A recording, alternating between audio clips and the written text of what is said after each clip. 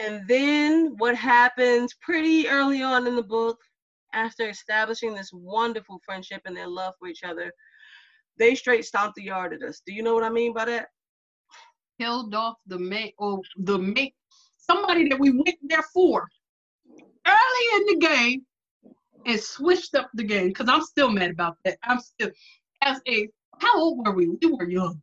We were young. We were teenagers. I remember going we there. went Like, there because Chris Brown. The movie Chris Brown. Went there and he dancing and he's stomping the yard. And they killed off Chris Brown and brought us Columbus Short. I'm not complaining. I love me some Columbus Short, especially after that movie. They definitely that was a real hook. Yeah. Hook, line, sinker type. Sinker got us all. But I just thought I could fall in love with him. They did not even put it in the trailer. And you gotta know. They were so smooth. They so made sneaky. It seem like it was all about Chris Brown. And we loved him. Mm-hmm. Before Rihanna and everything. This is before that. Then they just stomped him out, shot him up in the doggone. Early. I don't remember him saying that one thing. I just remember the smile. I don't remember his words. I just remember the smile, like in the trailer. That's all I remember. It's the only thing. Moves. I remember his dance moves. Yeah, and then dead. Then dead. He was dead, girl. They did it to us. They did that to us in this book. They straight. Freedom One, yeah, we've just begun. Free words, two friends, one wish. Open your mind to a new perspective. Freedom One, we're just having fun. Love and life and everything it gives. No hate, only positive.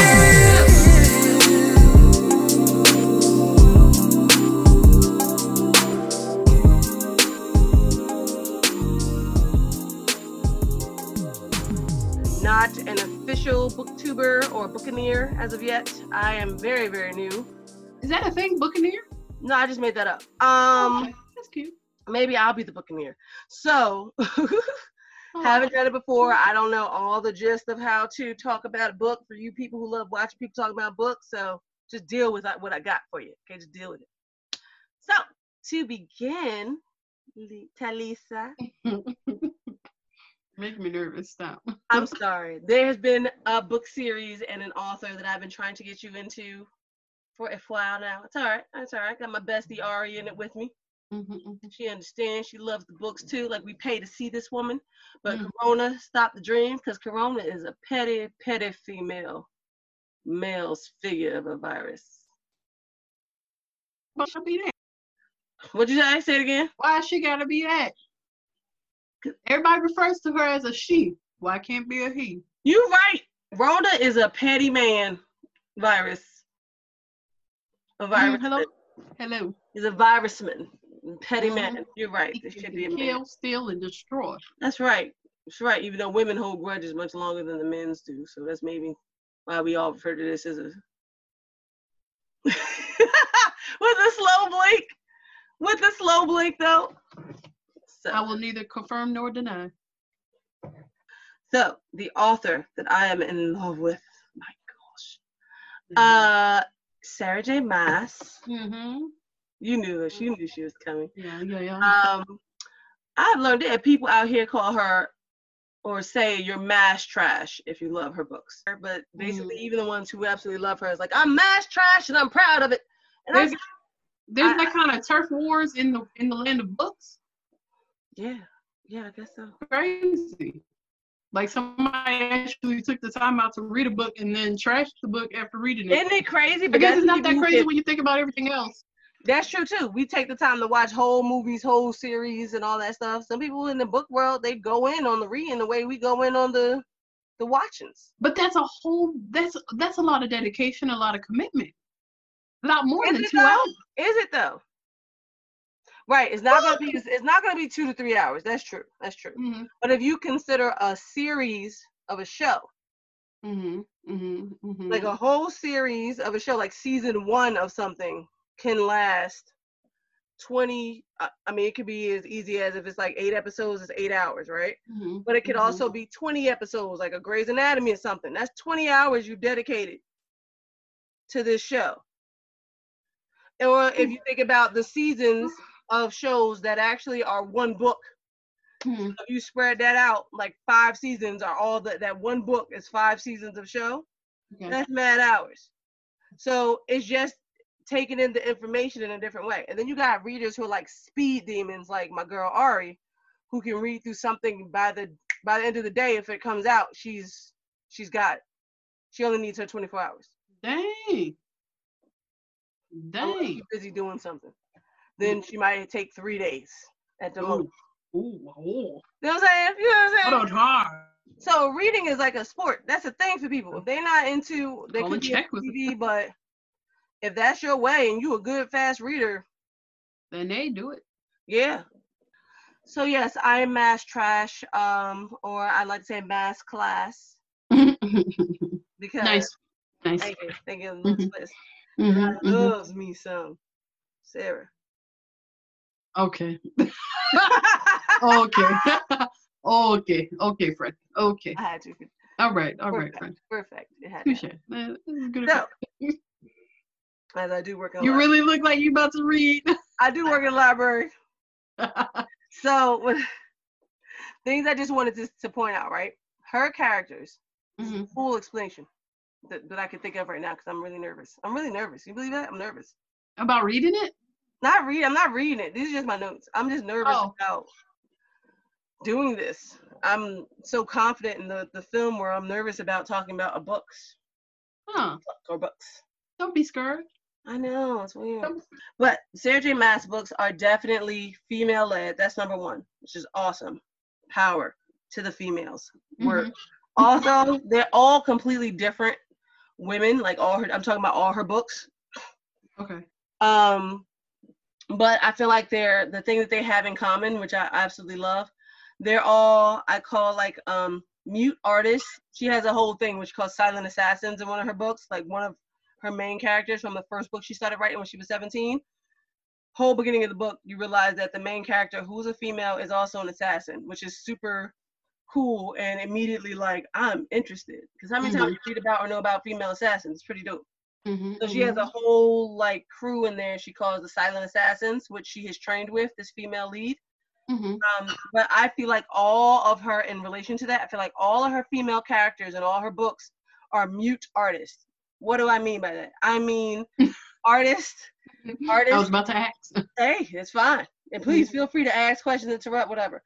Mute artists in the fact that they have talent and hobbies and passions that don't necessarily have to do with their mouths. Okay. Not like singing or public speaking or anything like that. They're all mute. Like, for instance, her first, the assassin from her first book, and that's the Throne of Glass series that she started writing when she was 17. 7 books altogether because there's 6 books in the series, but there's a 7th, which is a novella, which is the prequel. The novella is like a short novel. And that's the prequel to everything to kind of find out all her stuff. It wraps into the rest of the story before we get her in the first book.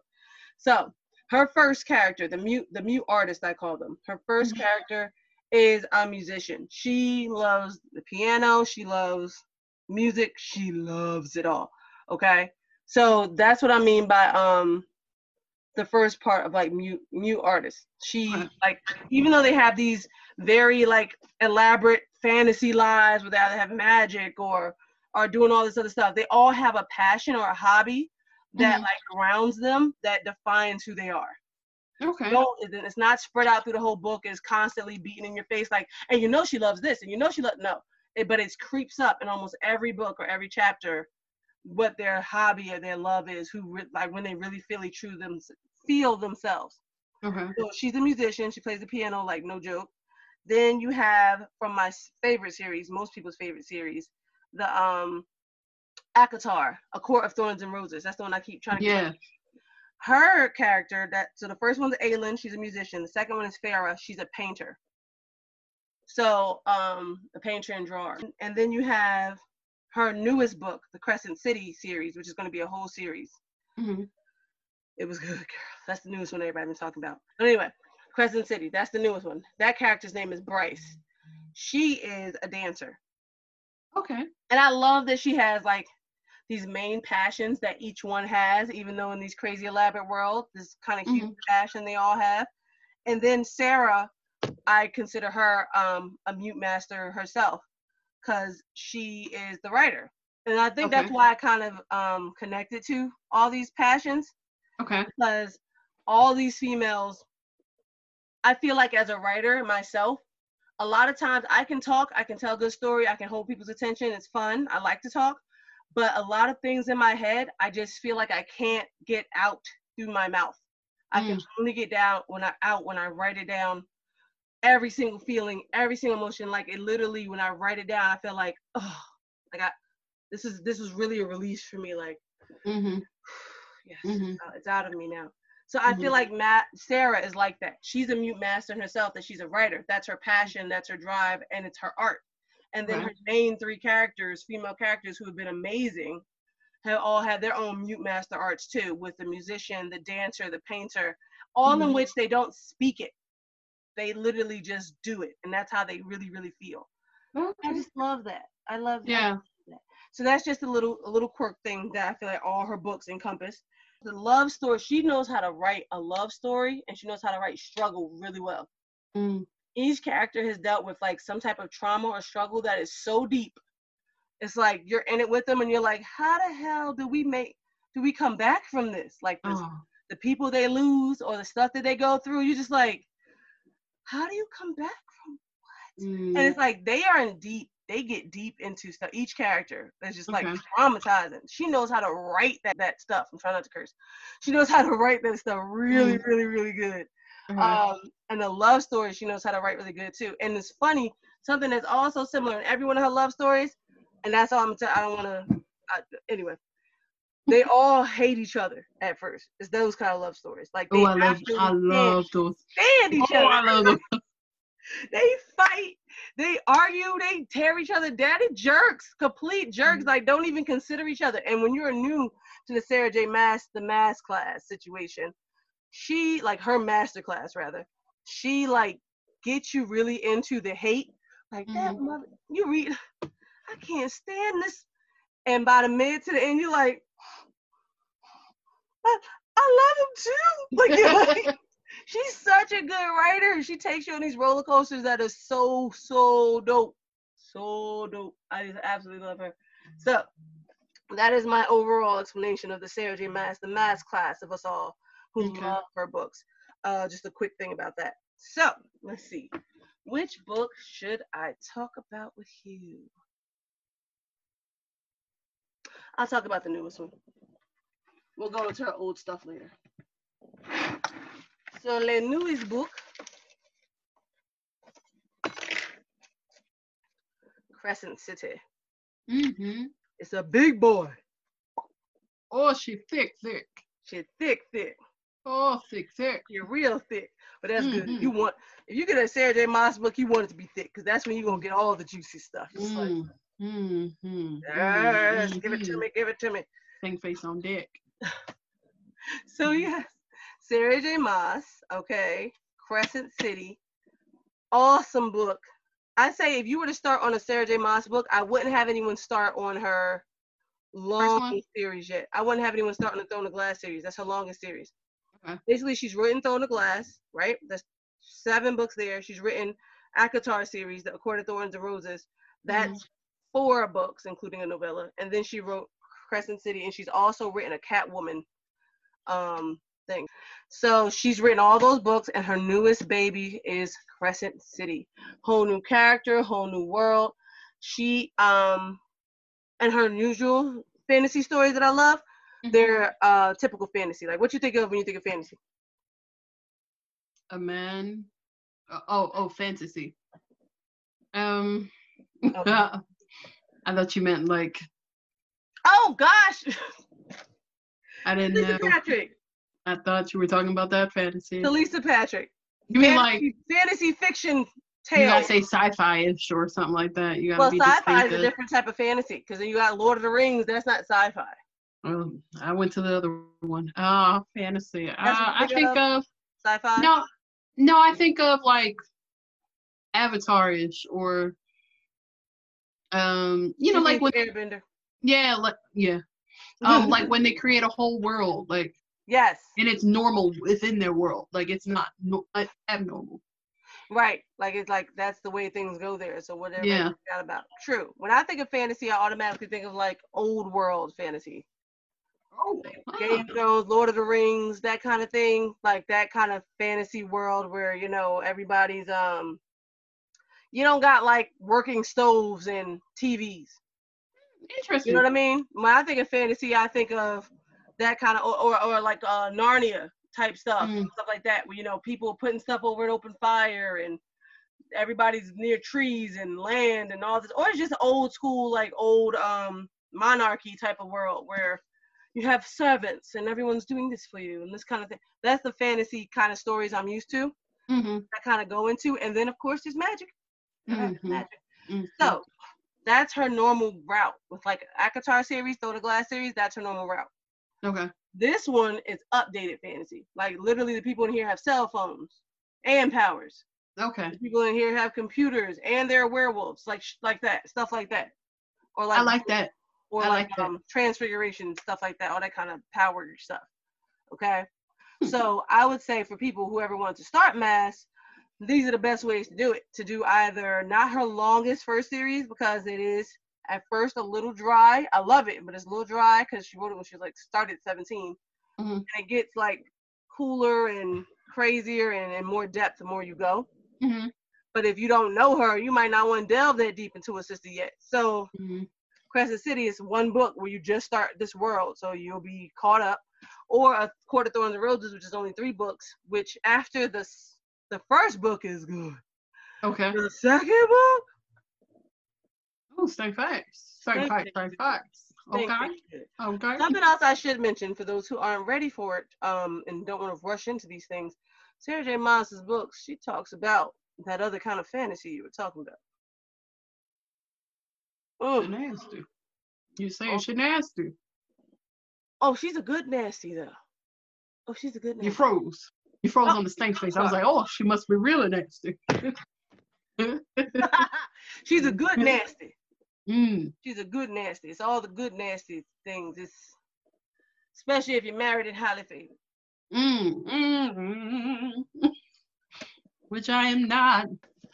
So, you're right. You're not highly favored and married yet, but you can still read this book and feel the feel. What? Not necessarily. Feel the feel of the ACOTAR. Woo, girl. I just really want to.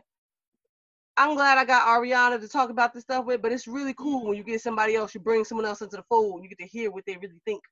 Okay. I really wish I could.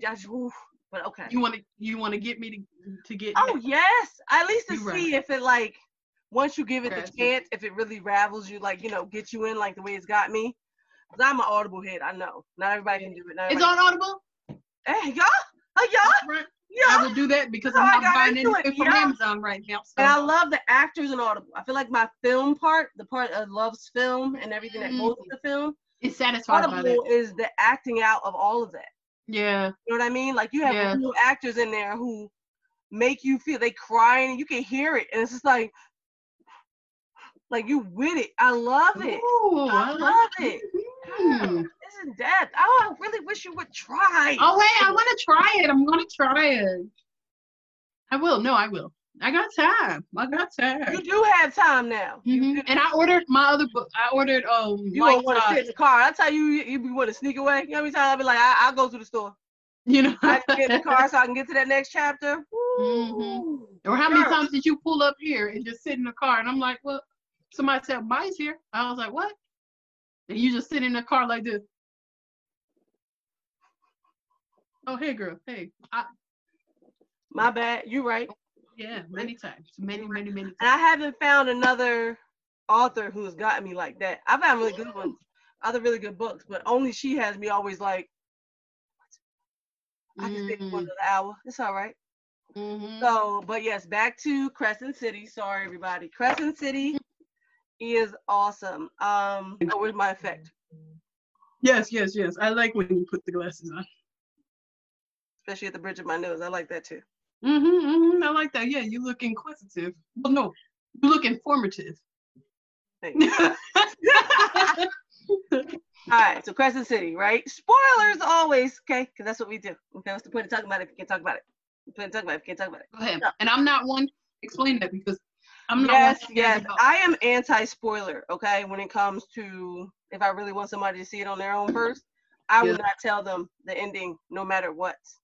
Lisa is the type who's always begging me, just tell me. I don't care. I don't care. She really don't. She'll see the whole thing anyway. Mm-hmm. But it don't sit right with me. I need to feel it. I need you to see it. Start over all over. Mm-hmm. So tell me, and I'm not going to tell you. Mm-hmm. But for our shows, what's the point of talking about if you're not going to talk about it? So I'll do it. Mm-hmm. Do it. Right? Crescent City. It's the whole overall thing with Crescent City. It's a whole lot of build-up. Okay. Okay? Build-up in the fantasy, if you know what I mean. That's a definite. Mm-hmm. Most of her books, she goes in. She don't stop. Okay? Don't stop. Get it. And she started it when she was 17. So Throne of Glass doesn't really get busy until like book 3. Maybe. Like, it take a minute. Okay. Or 2 or something like that. Definitely not book 1. I remember reading that thing like, this is great. But I didn't feel, you know. For the Thorns and Roses, heavy. I remember the feeling. Oh. Yeah. The Crescent City is extremely build-up-y. Everything is a build-up. The storyline is a build-up. The guy she with is a build-up that you will never get satisfied with because it's literally they keep it at a build-up. She basically, she kept everybody at a standstill with that, if you know what I mean. Do you not know that's the reason why I ended up, and I'm still watching this Netflix series called is it called Ladybug or Miraculous? Those are 2 very different names. Well, it's Miraculous makes her the Ladybug. Hold on 2 seconds. Give me a second. Because I gotta get this thought out and then I'll leave you to it, I promise. Because it made me mad. And it's Miraculous. Yep, okay. So it's Miraculous Tales of Ladybug and Cat Noir, right? And it's like anime, but Americanized anime. Okay. So it's kind of like Sailor Moonish. Like she even transforms with a whole. What is it? Huh? All of that. Well, anime is a build-up in itself. That's the genre for you. I got so mad. Build-up. It'll be one fight that lasts 3 days. Yes. You thought it was over with Dragon Ball Z? Oh, no, I never watched Dragon Ball Z. It never got me. It never got me because I was so done with the ridiculousness. I should have been sooner than I was. It'd be like so every day after school, turn it on, and here we are back to. Oh my God! And I be remember seeing that, and it'd be like one person like this, like in action, in movement, like going. And I'm like, but are you going to get there? That is anime in it all. But go ahead with this show. So it's much like that. It's all built up because they love each other. Okay, so Ladybug loves who Cat Noir is without the superpowers. Okay. Cat Noir likes Ladybug, but not what's her name? I forgot their real names. But loves Ladybug, but not the real Ladybug. Do you get it? So one loves the plain one. Mm-hmm. She loves him without the powers. They're not allowed to know who they are in real life. Even though they look exactly the same, just with a mask. Woosa. And then it's the superhero complex. Yes. And then Cat Noir, the guy, likes her as Ladybug, but doesn't like her, the actual person, just likes her as a friend. And they just go round and round. And then one episode, they messed me up because they actually revealed who they were. But by the end of the episode, they had to undo everything and take away the memory because that would be catastrophic. And everything, this love that they had. Oh, I hate when that happens. I hate when that happens in a show or a movie. When they over here, they finally, after they made you wait all this time, they finally get together. But then there's a time warp thing or something. Or the person get amnesia. So it's like they never did. I'd be like. I was so mad. I was so mad. GIF when she be like. No, exactly. I hate that. I hate it too, man. I hate That's it so too. Cute. I didn't know you was watching the anime. It's like Netflix. It's Americanized. It's not anime. I don't feel. It's just a But version. I like Americanized anime too. I like Mhm. two things I fell in love with: Sword Art Online. Okay. I can't say it's Americanized, but that's an anime I fell in love with, and Seven Deadly Sins. I heard Love of that. that. One. I heard Love of that. that. One. Okay. It's so sexist, but I love it anyway. Oh.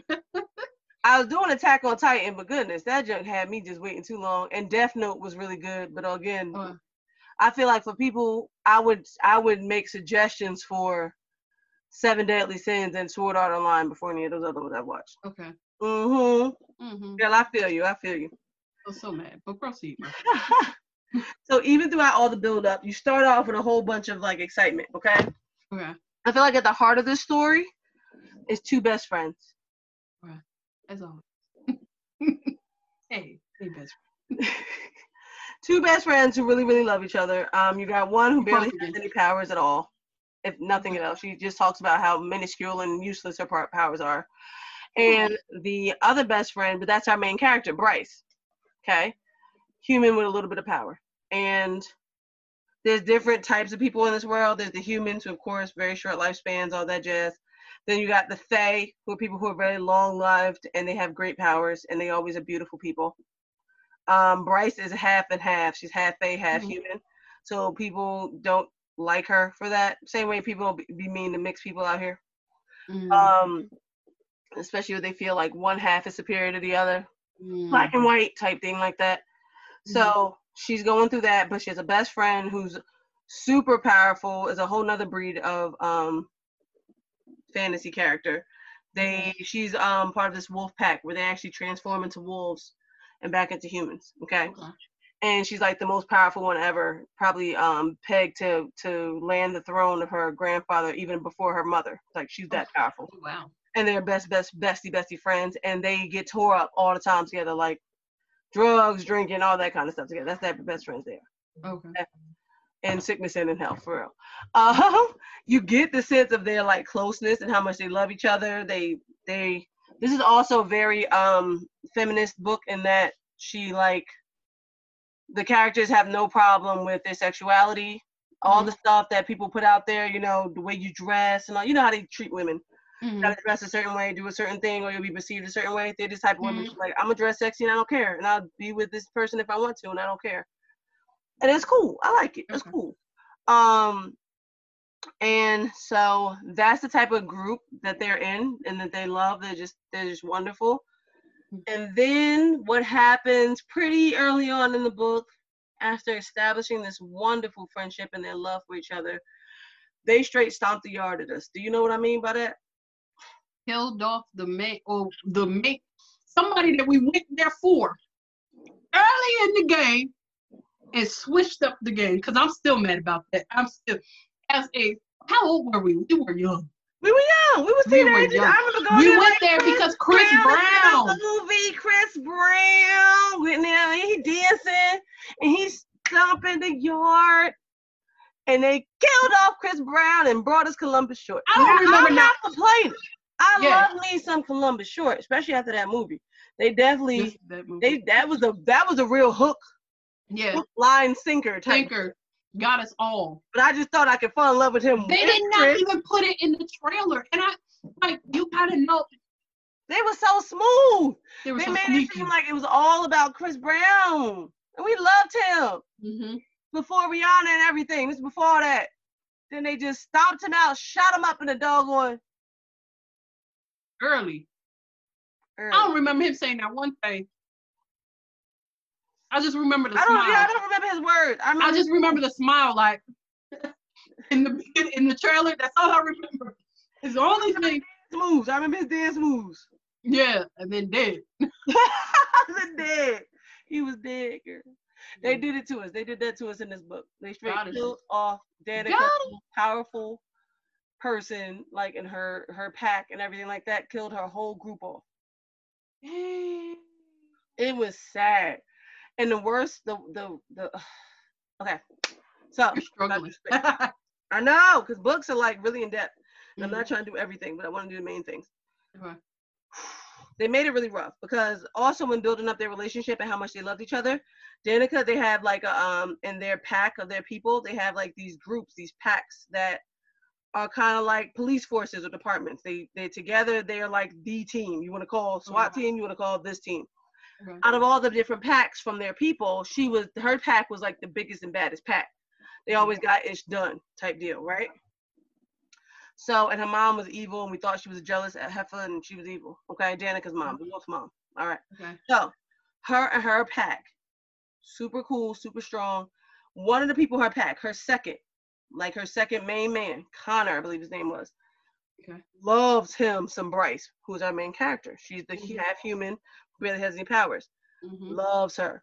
She didn't want to get in too deep with nobody because she has commitment issues and all types of issues because she got daddy issues. Of course. So she ain't want to start running with him because, might not work out. He's always wanted to start something with her to the point where he basically like talked her into just give me this chance, give me this date. It's going to be great. He was so excited to be with her. And she was just like, all right, I'm going to give it to you. So she decided like, all right, tomorrow we'll go out. We'll start this dating thing. Tonight though, I'm going to party and live my best life. So she goes into a club with her, the two other best friends. One is like a satyr type of person, a goat lady, black apparently, dark skin, beautiful character. But remember, there's different kind of people and animals and stuff in this world. Okay. He's like a wonderful dancer as well. I remember Bryce is the dancer too. Okay. But Bryce apparently has a body like blah blah blah, which isn't accepted in the ballerina dance community, so she never got to do it professionally. Well, her friend, who's like half goat legs and stuff, beautiful black girl, she is the figure. So she's the professional dancer, and their other best friend is this crazy, like, dark assassin who pops up when she wants to and disappears when she don't. Okay. So she meets up with those two girls to go party hard. Okay. Danica would have been with them, but this was Danica's night to be with her pack. And every, like, week or so, they get together just to chill. No work, no nothing. Kind of like, you guys did great. We're an amazing pack. We love each other. We're best friends. Let's just chill. So she couldn't go partying with Bryce and them. She said she wanted to, but she couldn't. So Bryce is at this party. They drugs, drinking. She even does a guy in the bathroom. Okay, some random dude, because she like this her last, and records herself like, I just hooked up with somebody. Yes, all sending it to Danica because that's how they do. And they have this saying together too. It's always called light it up, B word, light it up, bitch.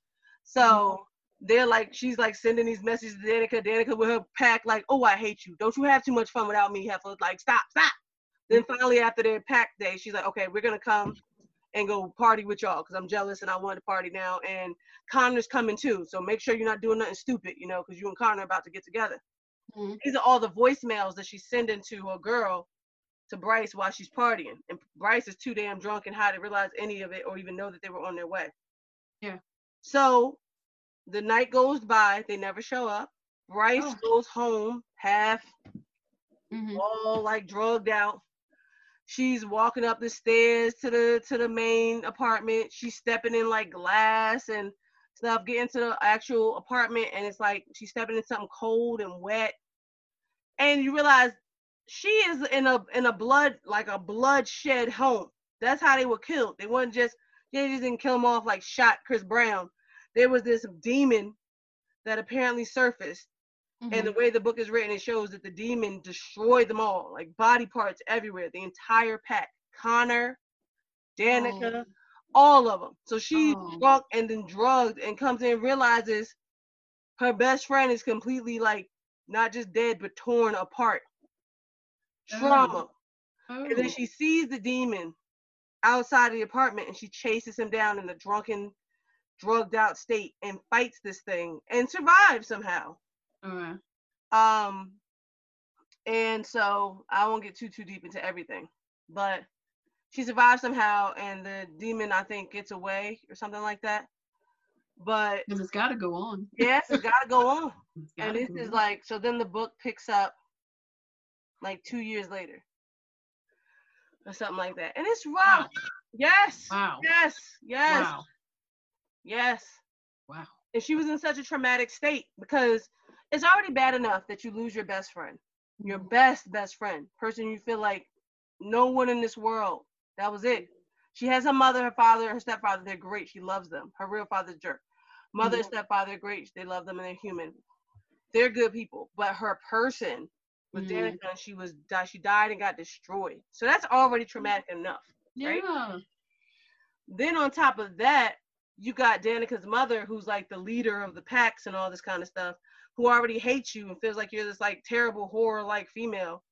She's treating you like crap. She feels like Danica should never live with you. She should never been in that place. It had no security. You suck. You do everything. Like, she is blaming her. Oh, wow. The whole area is blaming her. And then on top of that, because it was such a big death and everything, an investigation, of course, they went through Danica's phone. Of course, they went through all the messages that they were sending all night.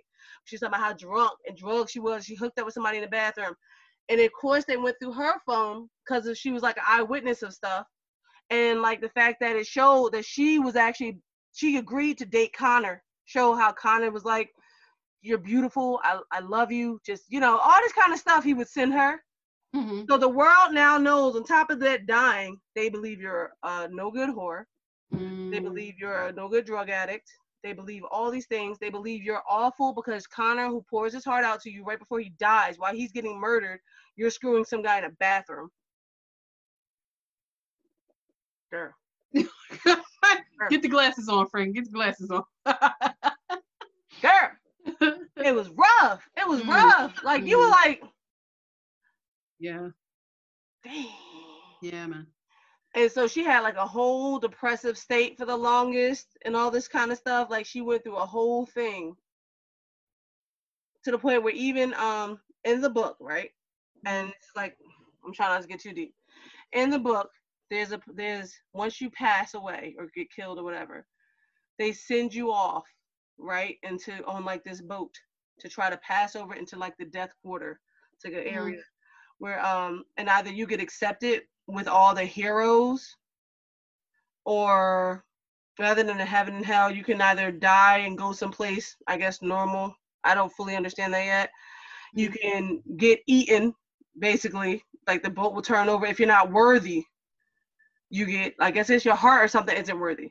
You get eaten and all this by the animals in the deep when they send their boat off. They're trying to send it to the death quarter to be accepted by the death quarter, so your soul is accepted to live forever in this paradise with all these other people who are worthy, kind of like heaven. Or you get pushed in the boat over to the death quarter, and it gets turned over, and you get eaten by these animals and stuff like that, kind of like hell or something. Okay. So what she did, she loved Danica so much and was so unsure if she would make it because of their lifestyle, and because like during the video footage, all you hear is like Danica screaming and begging for her life. Her mother called it a cowardice death because her mother's a jerk.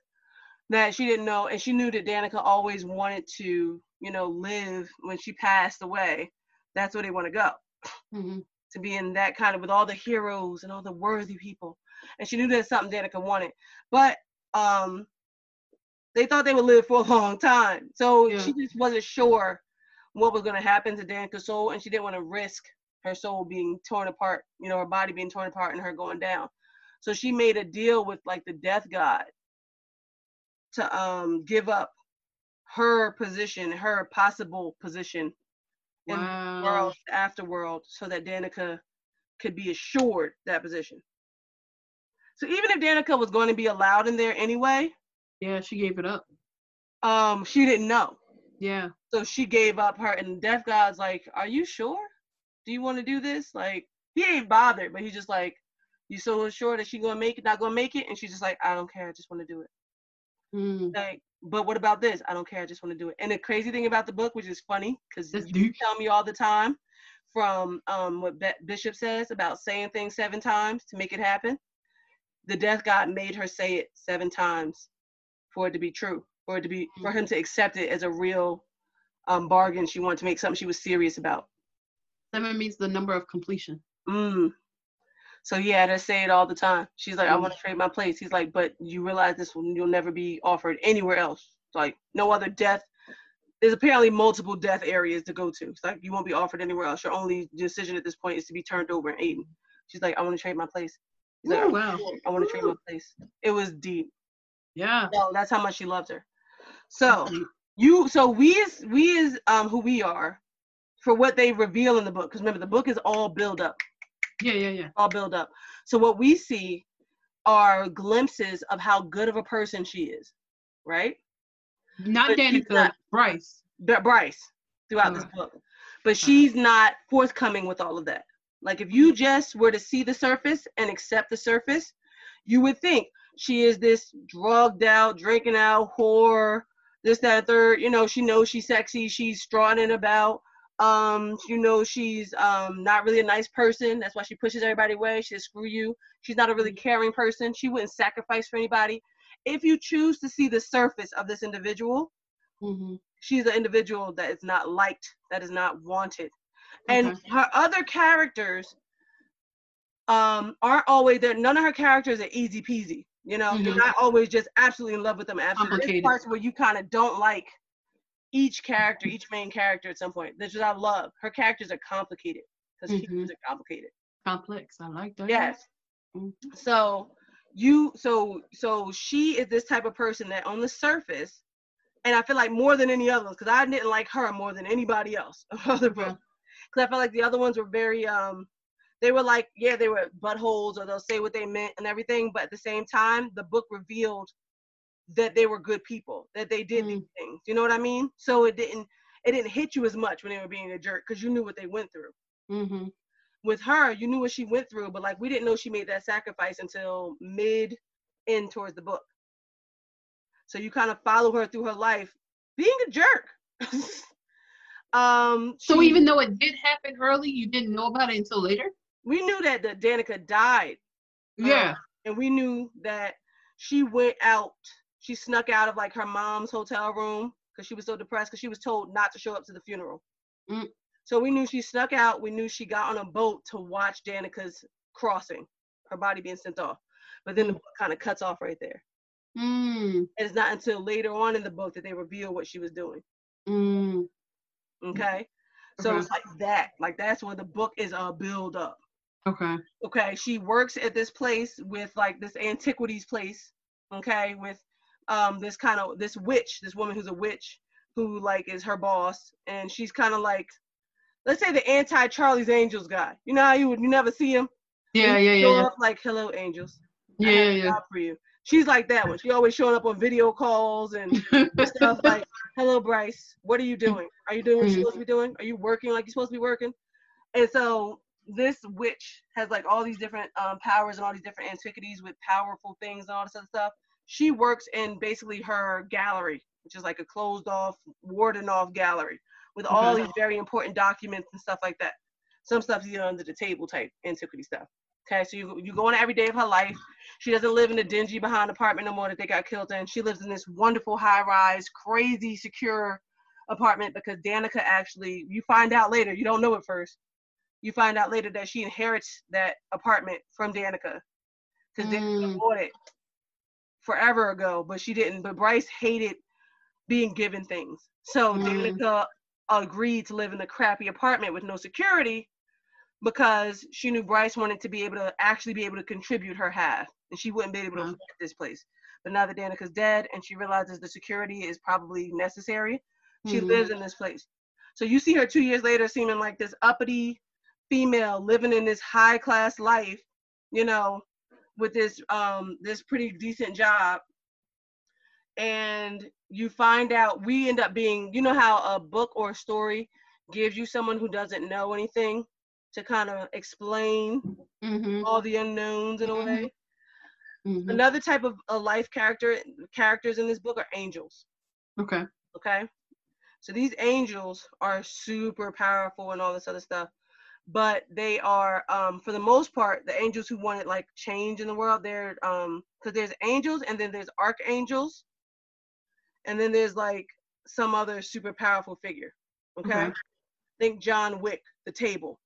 Okay, that you never see, but you know they're there. They control everything. Archangels are crazy powerful, and then you have the rest of the angels who like they have good powers, but not many have amazing powers or whatever. They don't like the way things are run. They don't like the monarchy of this table or these super powerful beings running their entire lives. So they have like a whole war to fight them together. Okay. they wanted to fight the archangels, who were like the people who were in charge on Earth, and then the people who were above the archangels, and they lost terribly. Okay, they are called, the ones who lost and lived are called the fallen angels. Yeah. To the point that once they've fallen, part of the torture, they went through torture for like 6 years or more. Mm-hmm. They were literally tortured, like wings ripped off, all kinds of stuff. But their wings grow back, but it's horrible. All types of torture. And to mark their status of who they were and what they did as slaves, now they have witches tattoo this kind of controlling, think of Jesus's crown around their what they call it, the halo. It's like a halo. So you know that this was a fallen angel who was in that war, who was like enslaved, and through this witch's power tattoo, they don't have all the power that they can have. Okay. Where I mention that is because the love interest in this book is a fallen angel. Fallen angel with hella powers, but they're controlled by this thing, and he's controlled by an archangel. Okay. All right. He's like the archangel's assassin. That's his job. They tell him, in order to be free one day, you have to kill whoever I want you to kill, and it has to be the amount of people you killed on the battlefield. Like possible. And of course, they have these kind of unending lives, so he could be doing this for 5, 20, 30, 100 years. Okay. If the archangel so chooses it, because that's his slave and that's what he wants him to do. So the main love interest, his name is Hunt.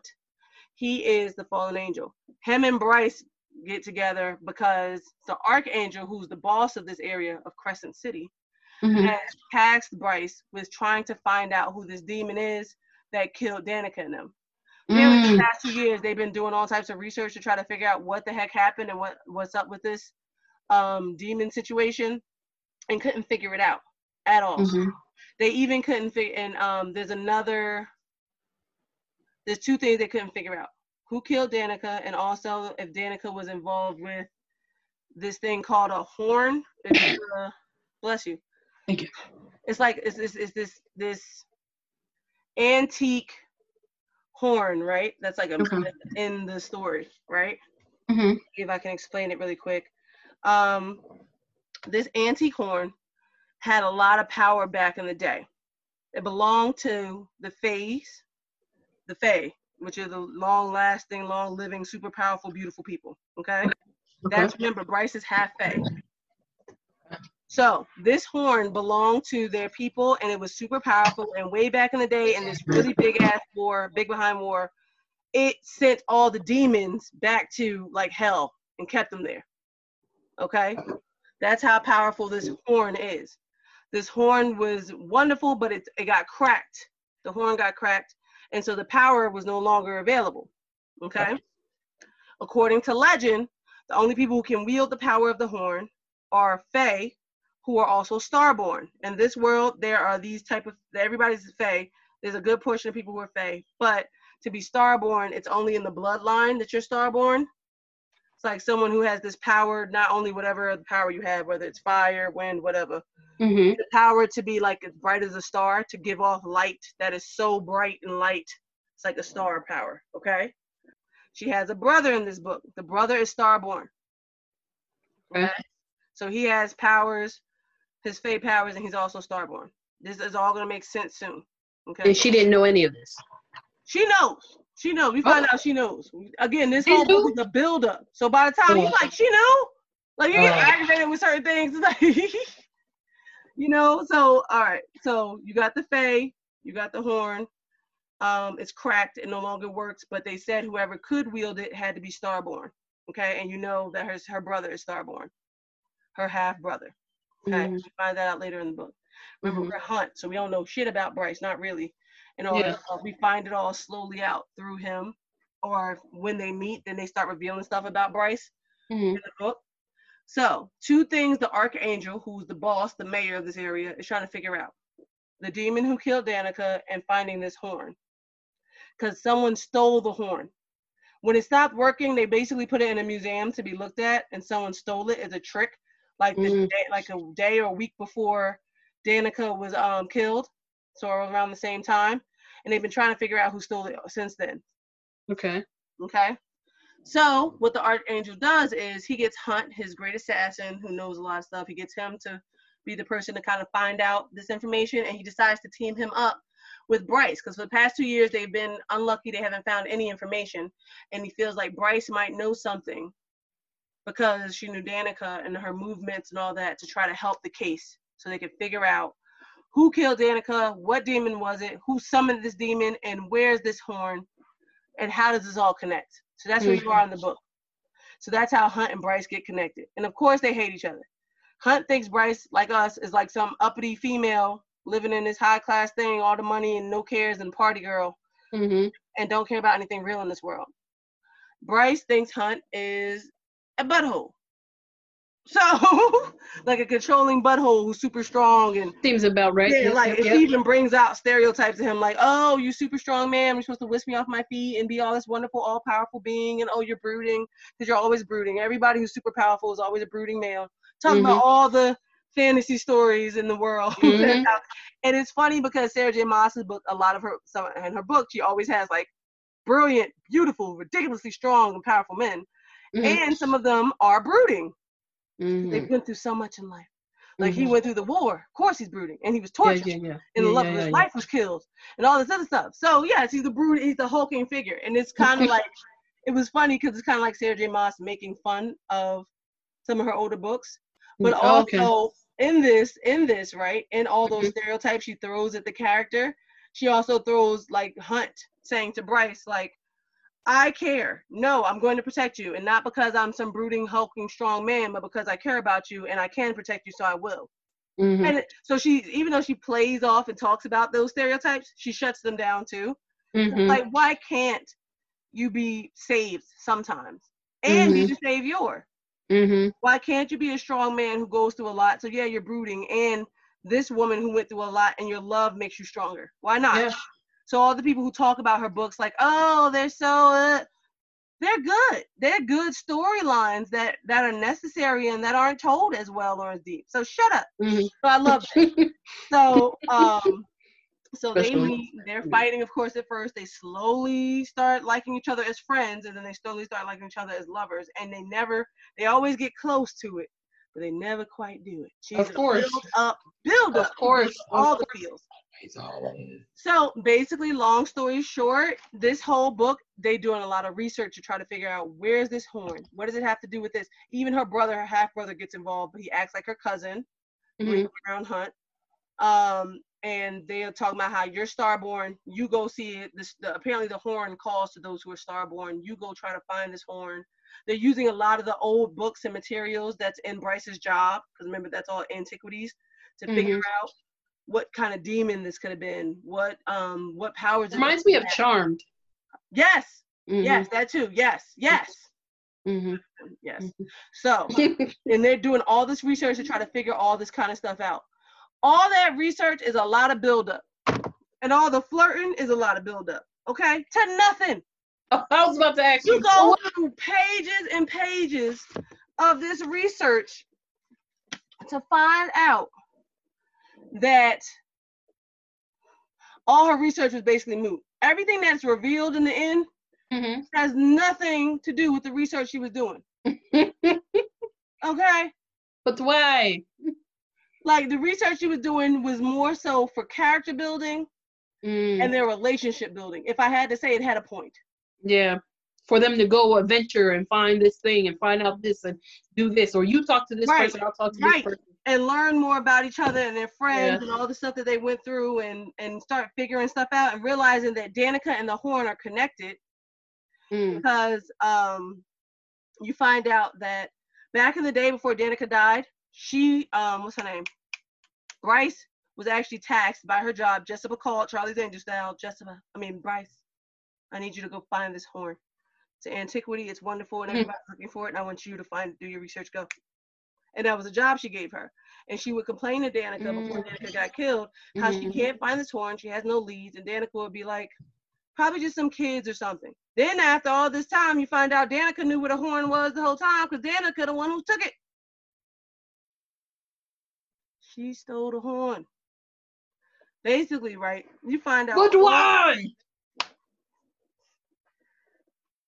You find out all this information in the end, and a beautiful stereotypical but beautiful bad guy speech. You know how in a good movie, any movie, the bad guy speech where he tells you his whole plan? Did I freeze? Sorry. You know, in a movie or Yeah, you froze a few times. You frozen right now. Oh, really? Okay. Come on, internet. We pay you money. There's no time for this. Am I freezing now? I hear your voice now, but yeah, I'm go ahead frozen. now. Never mind, I lied. No, Oh, you're frozen now. Yeah. hold on.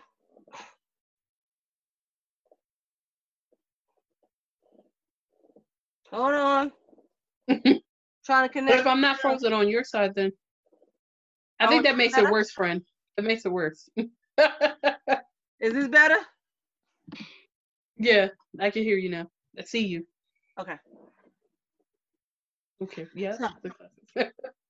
Right. So we find out all the information that we want to find out, the case, everything through a good bad guy speech at the end of the book.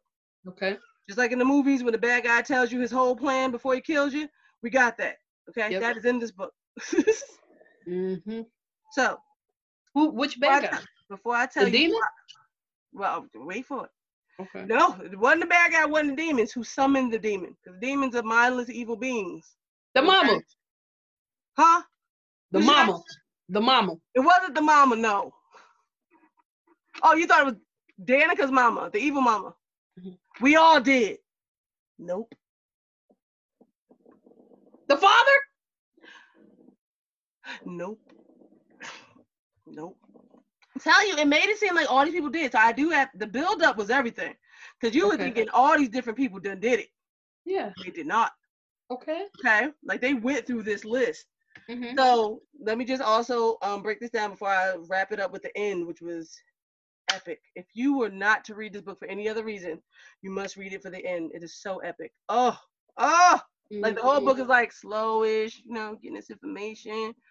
The last like 100 pages or so, if that's even probably less than that of the book, you don't want to put that sucker down. If you got something to do in the morning, too bad. You want to keep sit over here like, what happened next? Like it's wild. It's wild.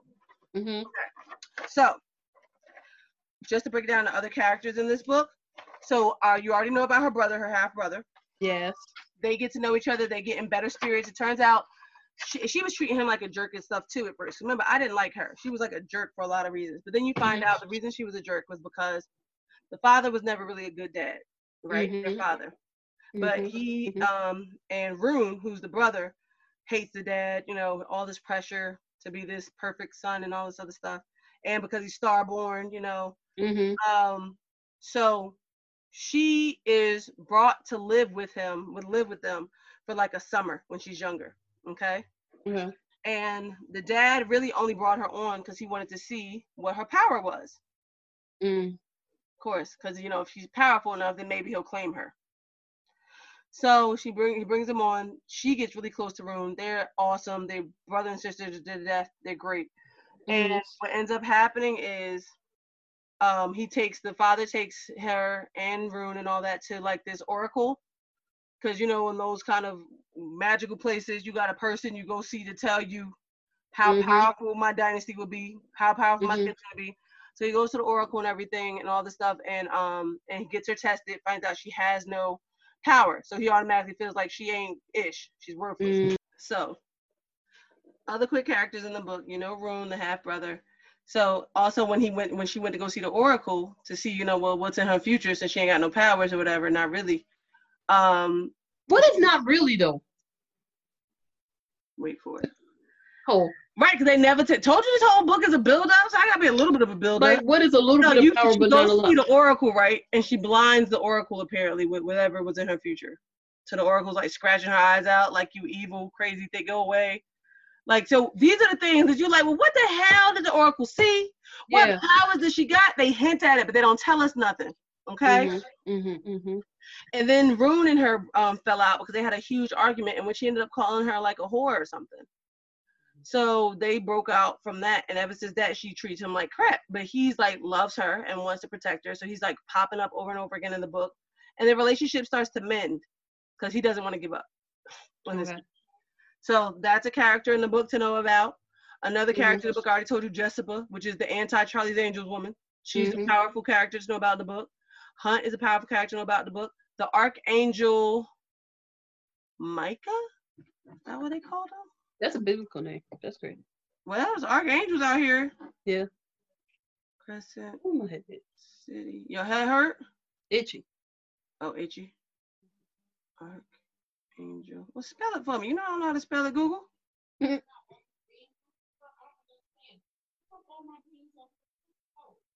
Micah. Archangel Micah. He's the like mayor dude of the town who's super powerful and has Hunt as his slave. That's a powerful figure to know about. And also another one to know about is a character named Lahaba. Lahaba. Okay. Lahaba is this most adorable, and I think it's the last character I'll tell you about. This most adorable, no, one more. This most adorable, a fire sprite. Okay, that's the little. So think about I think about it as like a little fairy, like Peter Pan, like. Oh, okay. It's made out of like fire, basically. Okay. Okay. She can burn when she wants to or when she don't. Kind of like Frozen, like the little lizard thing. Yes, yes. She's super cute and she's super little and she's super feisty and she's like Bryce's best friend inside her job. Okay. Gallery. Okay. She works for Jessica too, but kind of Jessica's slave. This thing is kind of a thing out there. Right. And she works to keep all the magical books and stuff in line. Okay. Okay. And she is feisty and cute and funny. Like she's always like Bryce, is Hunt here? Oh, let him in. He's so cute. You know, like that kind of feisty. She's always on her iPad watching. Apparently, it's like what's it called? Like a vampire kind of drama show on her iPad where they're like always falling in love and sexing and stuff. So she's like always watching that. They're like, "Yo, are you seriously watching that? You know, trash TV?" And she's like, "Shut up!" Like she's adorable. And this lovable figure. Okay. Last extra character you should know about is Connor's brother. Remember, Connor's the one who loved her and got killed. Yes. Connor, please tell me he's not a twin. No, not a twin. Okay. The little brother who they were all really cool. Bryce and him were like besties and stuff back in the day. And he is in this book too. He was like a professional athlete. He was dope. Okay. After Connor's death, he was reaching out to Bryce, like, is it true? Is it true? Like, she wouldn't respond to anybody's phone calls, which was jacked up, by the way. Mm-hmm. But then after that, what is true? Is it true that he's dead? That that Danica and them were killed? Is it over? Like, talk to me. Like, I just heard, and I can't believe my brother is gone. Like, that was his guy. That was like his father figure. Oh, okay. You know, and best friend as a brother. And he was supposed to be there with them, but he won a tournament in his sports. So he was hanging out with his friends celebrating. Or he could have been dead too. Oh, okay. So, but him and Bryce were really close. And then he finds all this out. Bryce ignores him through the phone calls because she's traumatized. And then the news breaks about Bryce supposedly supposed to be with Connor and her videotape about, I just hooked up with someone in the bathroom. Yeah. That turned basically the whole wolf community against her. Because everyone loved Connor. And to see that, it was just, and that's when he turned too. Okay. He's somebody to know as well. So, last thing you need to know before we get to the bad guy speech at the end. Hunt, we find out, Bryce gets a lead in trying to figure out who killed Danica or who stole the horn. She gets what she feels is a lead, okay? Okay. And she follows that lead. So she goes out and she finds out who, like, you know, follows the lead, like in a detective story, to see who are the people who are making this deal that would show, you know, probably reveal who the person is who's been behind this or whatever. Okay? Goes and finds out that the person who's behind it is Hunt. Well, he got anything to do? Hunt. Did he know? Turns out He probably knew, didn't know.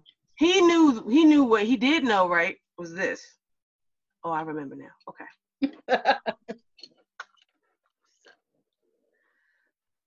Through all their research, what they do find is that there is a drug out there. They don't find much on the horn.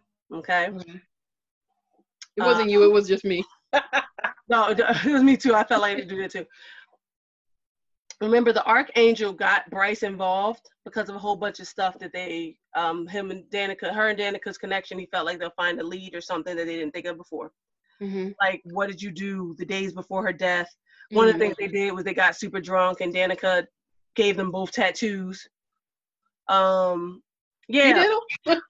Yes, they do stupid stuff. They actually got drunk, they got tattoos and everything like that, or they went to these stores together, or Danica, they found out that Danica was watching the area that the horn was at when it got stolen, and that the video footage disappeared during that time.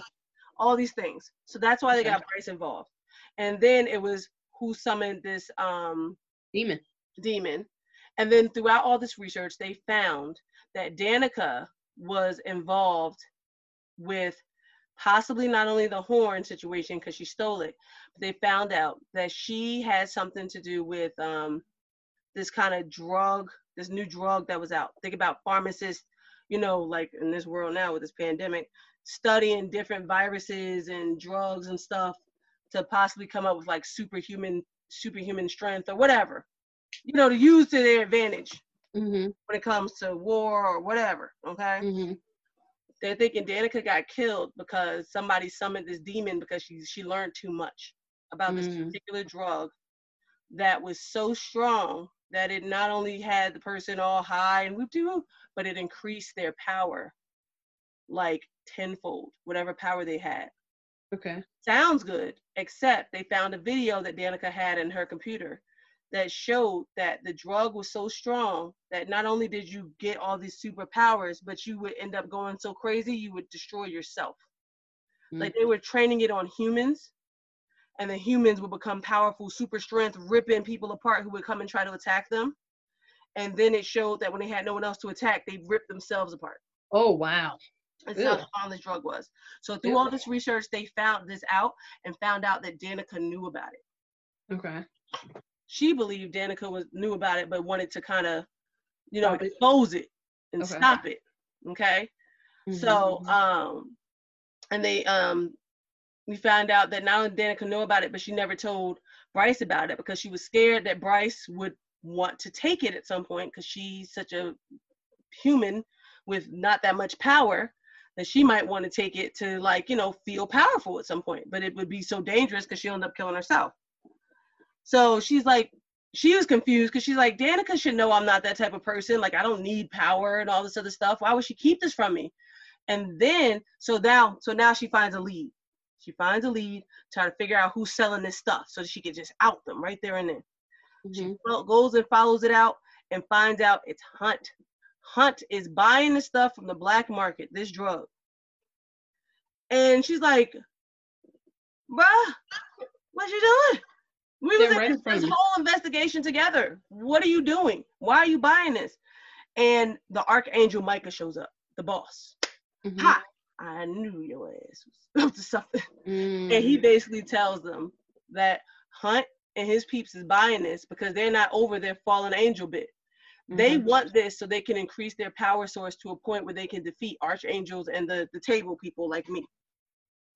So yes, he was with you and all this, but really he started using you to get to this information, to find out where he can get this drug so that him and his peeps can become powerful to uprise yet again. Okay. Because yes, he might feel something for you, but he's always felt for his passion, his cause. The woman who he died for, really believed in this. The woman who died for him, really believed in this back in the war days. And it breaks her heart because she's like, the trust, all that's gone. Everybody in the book is like, what? No. They knew the whole time. They knew that he killed. Wait, but he summoned the demon to kill, right? Yes. He didn't kill them. Right, but we didn't see who summoned the demon yet, right? Oh. So what happens is what they say about the demon is that demon was summoned, but never necessarily for Danica. That demon was summoned for the horn, which is what we find out. That demon didn't kill Danica. That demon killed the horn. I was out to try to summon to try to get and follow the horn's path to find out where the horn was and to kill whoever had the horn and get the horn back for whoever summoned it. So we find out this is how it's all connected. And then we find out that Danica didn't die from a demon, but she wasn't trying to stop that drug, but because her too did drugs, she was doing the drug. And the drug infected her so bad that she killed all her friends. She killed her whole pack and ended up tearing herself apart. Which is why she was saying, please, please, no, no, no. Like all the humans in the video that they saw. So you're like, and Bryce is destroyed because she's like, are you telling me my friend did this? And she gave up her spot. And she gave up her spot. And that Hunt, the first person I've opened my heart up to since this death, is a traitor. You know? And of course, the table needs to be taken down. We all know this, anybody who watched John Wick. The fallen angels have a point. But it was just like, no, you ain't supposed to go against Bryce though. So he's arrested. As an archangel. He's already a slave. He's already a slave. But now he's most likely going to be tortured or killed or whatever. Okay? His punishment, right? His punishment is that he has the woman he was in love with was like a queen or whatever, another archangel, okay? With lots of powers. She had a twin sister. She was the good twin sister who fell in love with Hunt, which is, a lowly little angel. And her twin sister was the bad girl who wanted to keep everyone enslaved. She felt that it was wrong for everybody to be enslaved and all this. She's the one who started the uprising. And Hunt followed her because he's like the most powerful regular angel ever with like huge lightning powers. He followed her. They went into battle. He went into battle for her. She ended up fighting her sister and gets killed by her evil sister. The sister has always blamed Hunt for turning her. She's not accepting the fact that, no, your sister didn't like this. Not Hunt. Your sister started it.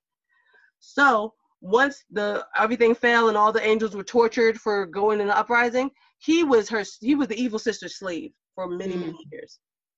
Then Micah basically bought him from the evil sister. And he was a better slave owner in that he gave him a chance to be free by being his assassin and all that. Not a good guy, but better than just torturing him and being a jerk like the woman was. Okay?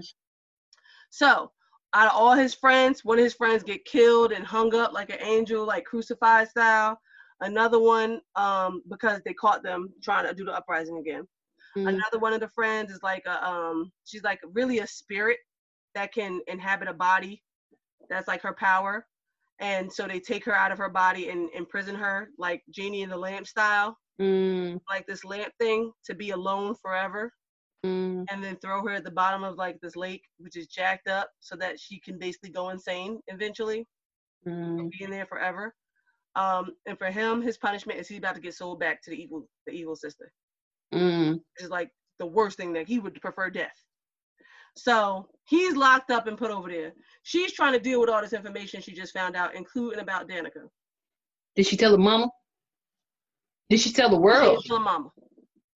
What about the world? She ain't tell the world yet. No, she ain't tell the world yet. It's wild, right? But there's some pages left in the book. So this is basically that part of SVU where they think they found the killer. It turns on his head. The reason we missed so many college classes. Oh, admit it. How many times we decided to stay? We stayed. We stayed to finish SVU. No matter how many episodes you see, you still watch it like you've never seen it. I swear to Bob, I'll be watching the same one. And I'm like, all new. It's always a new case. It's new. Always. But even the ones you done seen, you'd be like, wait, is this the one where the so-and-so did it or the sister did it? No, it's the one where the sister brings the brother to do it. Yeah. I love it, man. Law and Order, period. Yes. Yes. Man, them jokers can write too. Yes. Mm. You never seen it coming. Well, that's what was happening in this book, girl. Mm. Okay. So I'm like, there's gotta be something else. There's gotta be something. I can't leave me like this. Can't leave me like this. This is what it gets crazy. Okay.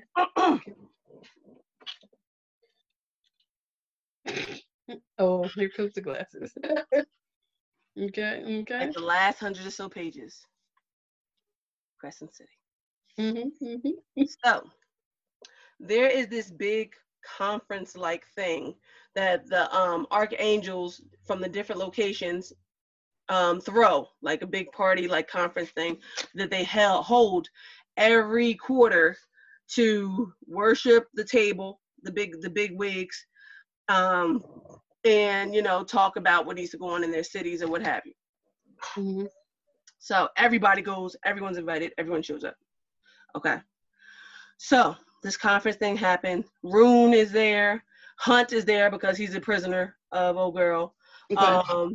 Everybody's there, including also like the queen of the witches. Everybody's there. Okay. But Bryce, because Bryce ain't nobody. And everything's over, so she ain't got no reason to be around the somebodies, Danica's mom is there, the wolf pack, all of them are there, everybody's there. So she goes to, one second, control everybody. Right, so right now, as we think we know, somebody found out that Danica knew too much information and so was going to decide to summon a demon or whatever to kill her or whatever, but then she ended up taking it herself, all this other stuff. Okay, you know all this. So, Bryce. So who did Bryce fight? Bryce did fight a demon, but the demon was looking for the horn. Okay. The demon was looking for the horn. The demon was out for the horn. And because Danica stole the horn, that's why the demon was there. But he didn't do it. Find out he didn't kill her. Or nobody. But at the time, it looked like she did, so she chased him down and all this other stuff. Okay? So,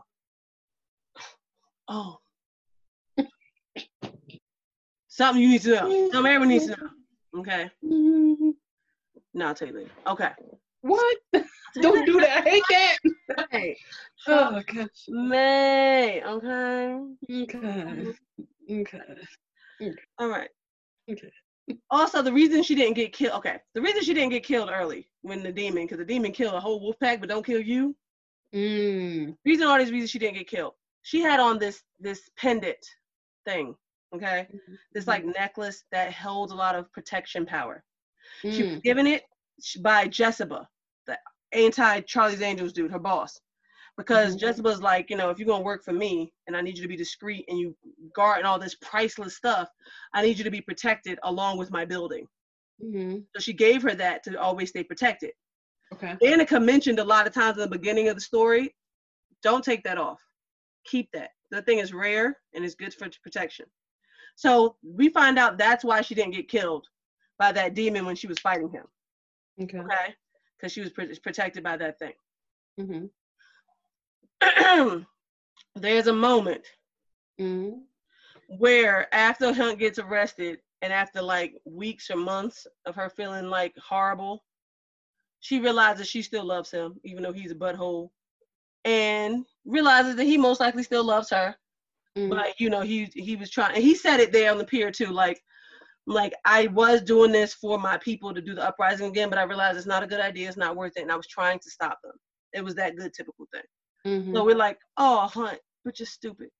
So she tried to save him from being sold off to old girl. So she basically went up to her in front of everybody, like TVs and stuff, and begged her to say to please to buy his freedom.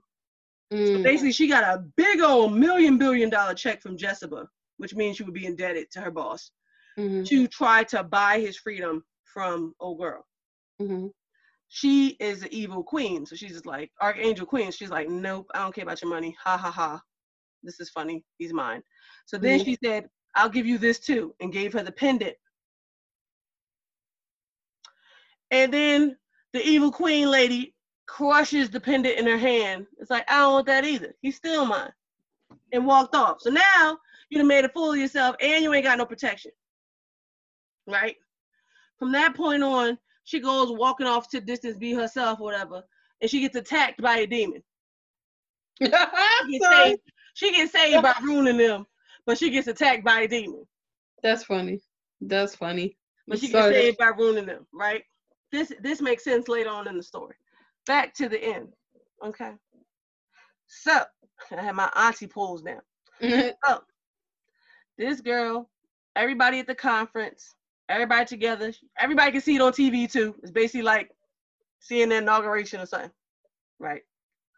Everybody watching them, and she out here in the gallery trying to work, living her best life. Turns out she got some tricks up her sleeve. She knows some information the rest of us don't. She figured some stuff out. Okay? From the research, she figured out some extra stuff. So, she living her best life, whatever, or living the best life she can now that she alone and found all the stuff about Danica. Us, the poor audience, still think Danica done drugged up, killed everybody. Hunt out here about to be a slave. Like, things are just terrible. Hunt's over there at the conference, too, because he's with his new slave owner. Yeah. All this stuff is happening.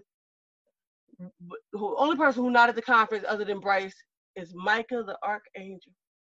Okay. Which is the boss of Crescent City. Yes. Mm-hmm. We like, what the hell? Everybody like, where Mike? Like, oh, he said he was sick or he needed to leave out this first day of the conference. Then you get cut to Bryce behind in the gallery, and who walk up in the gallery? Micah. They say he walk up in there. She downstairs where all the like ancient books are. So somehow he got past Jessica's wards, all the protection spells in the building. He got through all of that. And he's starting to go downstairs to where she at, alone with Lahaba, cute little fire sprite Lahaba. And he go down there with all them. Right? Oh, and she got a dog that transports whatever. That dog down there too. Okay. She like, Micah, what you doing here? What you doing here? And he's like, I'm here because I want to be. And I'm like, oh God, no, don't let there be a rape scene. Like my mind went, dark. Because she's beautiful. He tried to ask her out on a date before. She denied him. Oh. Yes. Okay. Like all of that, like, so he attracted to her, but he also a power hungry man. Mm-hmm. So you like, and he got her alone in this doggone gallery while everybody, including Hunt, like half hour to an hour away at this conference. Mm-hmm. I got scared, girl. I went there. My mind went all over the place. Mm-hmm, so I'm like, dude, don't, oh no. Yeah, don't. So what we found out, right, is that he's the bad guy. He's the one with the evil speech to explain it all. She's smart. She kind of knew some ish like this was about to pop off. Mm-hmm. She figured some stuff out. We didn't know, but we found out she knew. So what does she do? She calls Jessica, Charlie's Angel style, and puts like her on speaker or whatever of like, help. Jessica is in the conference, right? So Jessica is like, everyone, stop what you're doing. We need to hear this. So she puts, they have it hacked into the system. The people hacking it. Now all the screens is all her internal cameras in her gallery to watch Bryce and stuff in them. Now they're all turned on Bryce and Micah in them. So the Archangel Evil boss, the one who's Hunt's new slave owner, is like, what is the meaning of this? What? Micah? What? Everybody's like, what? What's happening? She's like, shh, you need to hear this. Listen. Okay? There's another part I should have told you, but okay. So, we find out that Micah has been searching for this horn, which we knew, which is why he put Bryce and Hunt on the case. And like Danica's, or acting like he's searching for Danica's killer and figuring all that out. We find out that this mofo knew Danica was a good person, knew Danica knew about the drug that he was actually helping to fund. Okay? He was funding this stuff too. Danica was like ready to almost out him or whatever. But he kind of, I think he threatened her, blackmailed her. Excuse me, Buccaneers, if I'm off a little bit. It's just going to be a little bit. But basically, he forced Danica to steal the horn for him. Right. Okay? To like, just threatening people. The Archangel. Mm-hmm. Danica stole the horn, but she wouldn't tell him where it is. Like she did it to, save the stuff he was threatening to attack. But of course, she's smart. So she wasn't just about to give him the horn and like be it like it. She had a plan. Mm-hmm.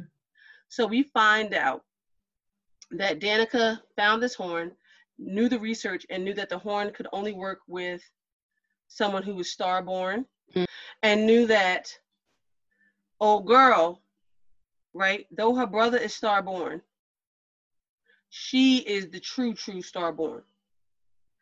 We find out from her, because there was another story that they kept on building up to, about how Danica and Bryce were in a situation one time, and they wouldn't tell you to the end, where they were almost killed because they were about to do something good. Danica had them save some people or something, and the bad guys are about to kill them, like guns to the head and everything, right? And we find out later on in the book, Bryce saves them both. How does she save them both when she barely has any power? Number one, she doesn't have any power like that, but which is something else I love about Sarah J. Maas.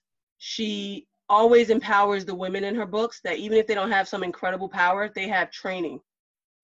So even if there's fae in this world, human training can go against something as powerful as that, which is beautiful. I love that. The fact that, like, oh, poor little humans, they have no chance. No.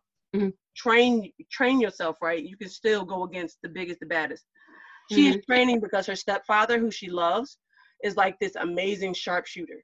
Like he's like well known as like the best human shooter in the wars and everything. And he trained the crap out of Bryce to be like dope with the guns and the fighting and all that. Like she's dope. So she not only saves her because of that, she saves her because she releases her star power. She tells Danica, close your eyes. And Danica's like, what? Like she's crying like, I love you because we're about to die. She's like, no, close your eyes. As soon as she closes her eyes, she releases her star power, which is like this brightness of power that's like, she basically turns into like a star. She's so bright. Blinds all the dudes who was ready to shoot them and then shoots them all up. So we don't know. We don't know what her power is or anything towards the end of the book. We find out she's the starborn. She's the super starborn. And she knew the reason she blinded the Oracle when the Oracle looked in her future. Because she was so bright. Her star power, her little light, blinded the Oracle. You think it's evil, that she's like this terrible person. No, it's just that star power. We're led to believe her brother has it the whole time with that little bit of star power. He's the only one who can control the horn. He's the only one who can do all this stuff. The father is insulted because he's like, you don't have any power, but he doesn't realize that she is the starborn from his bloodline that has the power of those from way back in the ancestry. She has that, but you can't measure that. So he never knew. And she wasn't going to tell him because she didn't want to make him proud because he's a jerk. You know, the reason this is important is because, again, that horn that is the power to push back all demons or what have you. Only works with the starborn. With the star power. Danica stole that horn, and instead of giving it to Micah, she grinded that mug up and put it in the ink that she put on Bryce's back when she gave her that tattoo, or her leg, whatever they got the tattoo. Wow. But like little things that you didn't think even mattered. You're like, oh, they drunk, they're getting tattoos, they're cool like that. Turns out Danica was so smart that she gave her the tattoo in her back, but that actually had the horn in it because the horn could only work when infused with star power into the bloodstream and stuff.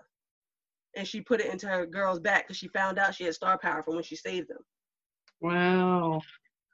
So not only do you have that, you have the power of the horn straight in your skin. You are the horn.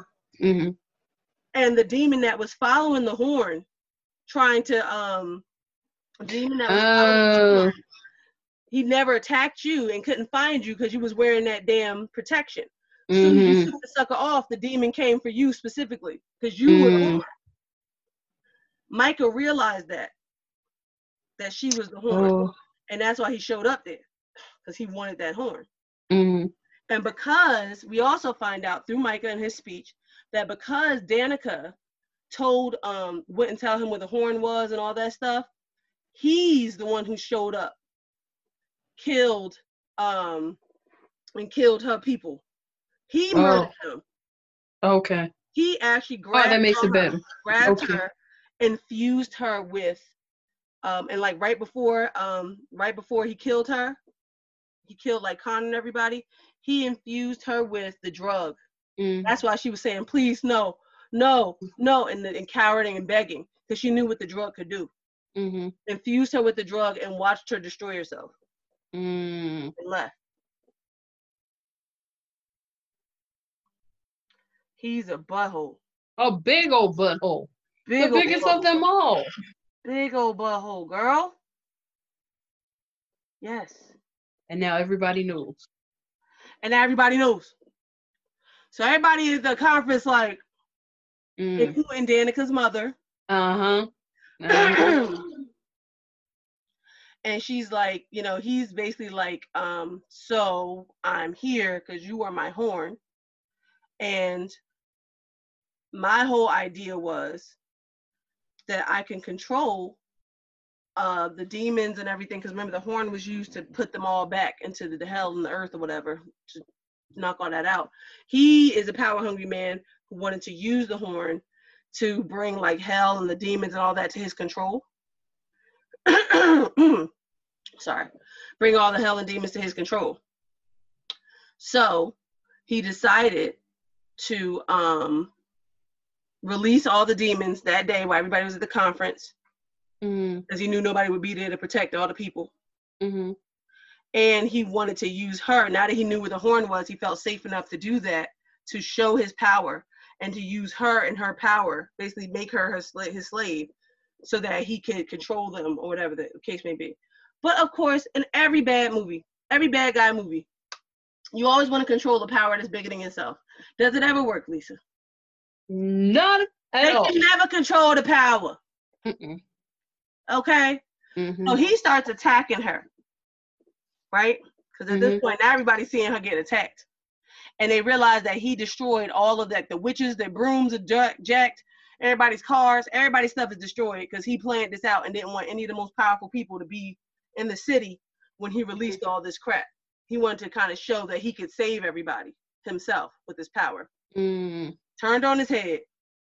So now everybody wants to get to her to help her. They can't. So they can just watch as she battles an archangel. He's beating her down, like throwing her against her with his power, all this kind of stuff. Okay. One of the things that he does, right, is, oh, I'm sorry. Okay. One of the things he does. Right, because she almost had it on him too. While he was beating the crap out of her, remember, she's in the downstairs with all these crazy magical books. One of the books is like a protection book. She like opens that sucker like, oh, like he can't get to her. So he's like, oh, I didn't think you smooth. What about this little dog thing you got over here? Your little transport dog. Grab the dog, right? Throws him into this huge tank that holds, like, because Jezebel not only collects books and ancient items and stuff, she also collects animals and rare things like that. So of course, this big tank with this rare, disturbing animal that's just looking to eat humans and all types of stuff. He throws the dog into the tank. Like, and what? And what? Now what you gonna do? So of course she want to go save the dog. So she like puts her guard down or whatever. He fighting her some more while the dog is sitting there drowning before the thing comes to eat it. She fights him enough. She actually gets him into a bathroom. Like, they do something, fight. Knocks him into a bathroom, locks the door with like a charm spell or whatever, something to keep the door closed for a while. Of course, it's not permanent. Now he's trying to get out the door, trying to get out to get her. She's using this time, instead of running away with Lahaba, don't get the dog. Save the dog. So she go jump up in there, and the thing didn't come to eat the dog because the thing has wanted to eat her for like weeks. So he was letting the dog drown so that she baited her. Bait. So she in the doggone water, get him just in time. Thing try to swipe at her leg. It's wild. She get out. Just in time. She get out.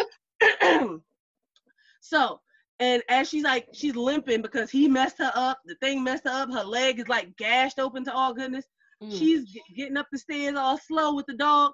Like, come on, Lahaba, come on, let's go. We'll lock him down here in the basement. It'll give us some time. Come on, let's go. Because she has a plan to try to kill him. But they got to get upstairs. And she's like, come on, Lahaba, come on, Lahaba. And Lahaba is like, yeah, you go ahead.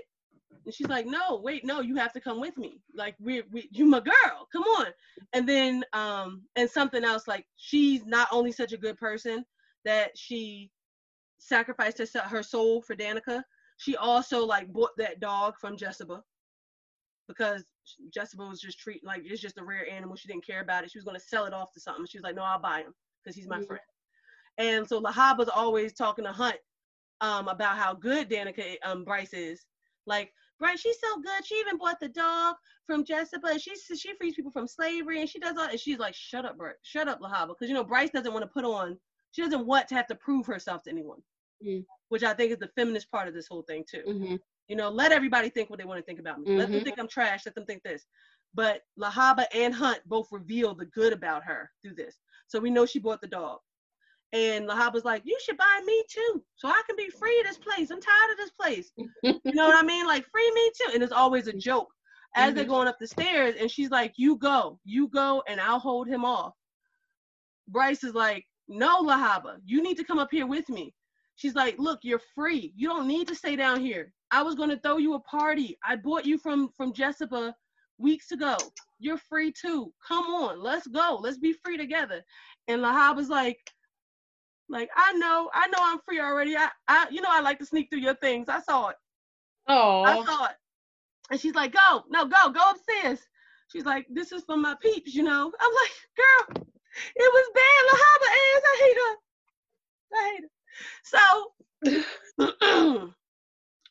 So basically, she tells her to go upstairs, and while she's upstairs, Lahaba is banging into, number one, she was always scared down there when old girl brought the tank with the thing, because of course water, a fire sprite. You know what I mean? But she decided to sacrifice herself to give Bryce time. Bryce and the dog time. So she starts banging up against the glass while old boy trying to get out the bathroom. She's banging up against, because she don't got enough power to stop an archangel. Yeah, that's what I was about to say. What's she gonna hold her off? So much water that they can hold everything off for long enough. So she's banging against the glass with that thing. That thing is looking at her like, no, because you know I'll die too. I can't breathe. And she's banging up against it, her little body, until the crack starts forming. And girl, she kept saying this doggone thing. Whew, sorry. That's all right. I don't get why she had to die. Why she had to die?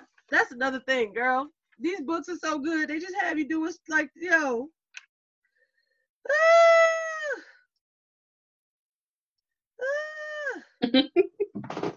Oh, so while she's hitting this glass, banging up against the glass because she knows what's about to go down, all she keeps saying is, my friends are with me and I am not afraid. Oh, friend, take the moment. I'm sorry. It's like, and then Lahaba hurled herself against it, pushed her tiny body against the crack. She kept whispering the words over and over again. They morphed together into one sentence, a prayer, a challenge. My friends are with me and I am not afraid. My friends are with me and I am not afraid. And it kept going.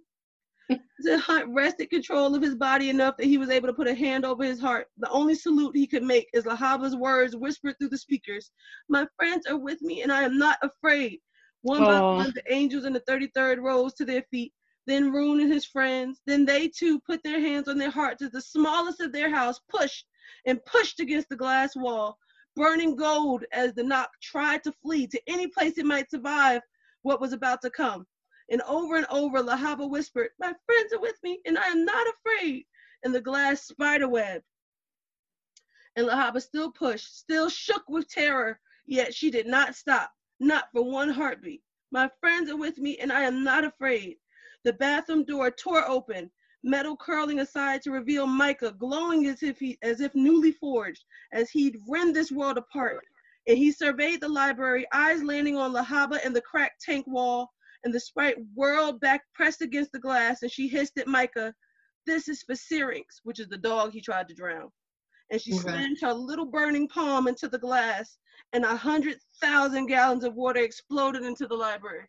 Girl, I was sitting there like, God damn you, Lava! Why? Why? Oh, girl, I forgot about the aspect that everybody was listening and watching. I forgot about that. That too. So everybody stand up. They got their heart watching her and her little palm. Oh, girl. And nobody could fly? Huh? You telling me nobody could fly? No one would have been able to fly there fast enough. Nobody would have been able to fly fast enough. By the time they got there, the magic would have been over. This also happened in a couple of minutes. Salute to Lahaba. Girl. Oh, girl. All right, that's all I'm going to read from there. So, okay, so Lahaba kills herself to save everybody. No one should sacrifice. To sacrifice her. And she knew Bryce wouldn't, it shows that she knew Bryce wouldn't have enough time to fully escape, but Bryce would have enough time to finish her plan. Not only did Jessica own all these different trinkets, she owned a huge, like this gun, this like shotgun with this bullet that I believe is called it's a God killer bullet or something like that. And so she went ahead. Oh, that's literally one page. I can explain it to you. Or I can read it to you. It's up to you. Go ahead, read it. Yeah. I like that aspect. We're gonna talk about that after. Okay. Godslayer. Okay. So now the Bryce is upstairs. Bryce set Syrinx on the ground as she entered the office and then leapt over the desk to the disassembled gun mounted on the wall above it, the Godslayer rifle. She's going to kill him, Rune whispered. She's going to kill him for what he did to Danica and the pack. Before she succumbed to the synth, oh yes, while he was down there, while they were in the basement, I forgot why he was beating her up. He also injected her with the synth, which is the same drug he injected Danica with. I know. Earlier though in the week though, they've been working with the witch who they found out is the queen of the witches, right? This witch to actually come up with a cure. Antidote. Okay. An antidote. We never know, and we know she has it. We find that out in the midst of all the craziness. We freaking out like she got sense in her. What she gonna do? Right. So yes, so it shows. Okay, before she succumbed to the synth, Bryce would offer her friends nothing less than this: her final moments of clarity of her life. Sabine was silent as death, but she trembled wildly. Sabine is Danica's mom. Remember, she was the jerk. Hunt's knees buckled. He couldn't watch this, wouldn't watch it. Micah's power rumbled in the library, parted the water as he plowed across the space. Bryce grabbed the 4 parts of the Godslayer rifle mounted on the wall and chucked them onto the desk, unlocked the safe door and reached inside. She pulled out a glass vial and knocked back some sort of potion. Another drug? Okay. You know what that is. Who knew what the sorceress kept in there, and then pulled out a slender golden bullet. It was 6 inches long, its surface engraved with a grinning winged skull on one side. On the other, 2 simple words, memento mori, remember that you will die. They now seemed more a promise than the mild reminder from the meat market. Bryce clenched the bullet between her teeth as she hauled the first piece of the rifle toward her, fitted the second, and Micah surged up the stairs, death incarnate. Bryce whirled toward the open interior window. She threw out a hand, and the third piece of the rifle, the barrel, flew from the desk into her splayed fingers. Remember, with that sense power, she has some type of power. So, okay. Into her fingers. Born on magic she did not naturally possess. Thanks to the synth coursing through her veins. A few movements had her locking it in place. She ran for the shattered window, assembling the rifle as she went, summoning the final piece from the desk on an invisible wind, that golden bullet still clenched in her teeth. Hunt had never seen anyone assemble a gun without looking at it, running toward a target, as if she had done it 1,000 times. She had, Hunt remembered. Bryce might have been fathered by the Autumn King, but she was Randall Salago's daughter, and the legendary sharpshooter had taught her well. Bryce clicked the last piece into place and dropped into a slide, finally loading the bullet. She careened into a stop before the gaping window, rising onto her knees as she braced the Godslayer against her shoulder. And in 2 seconds it took Bryce to line up her shot.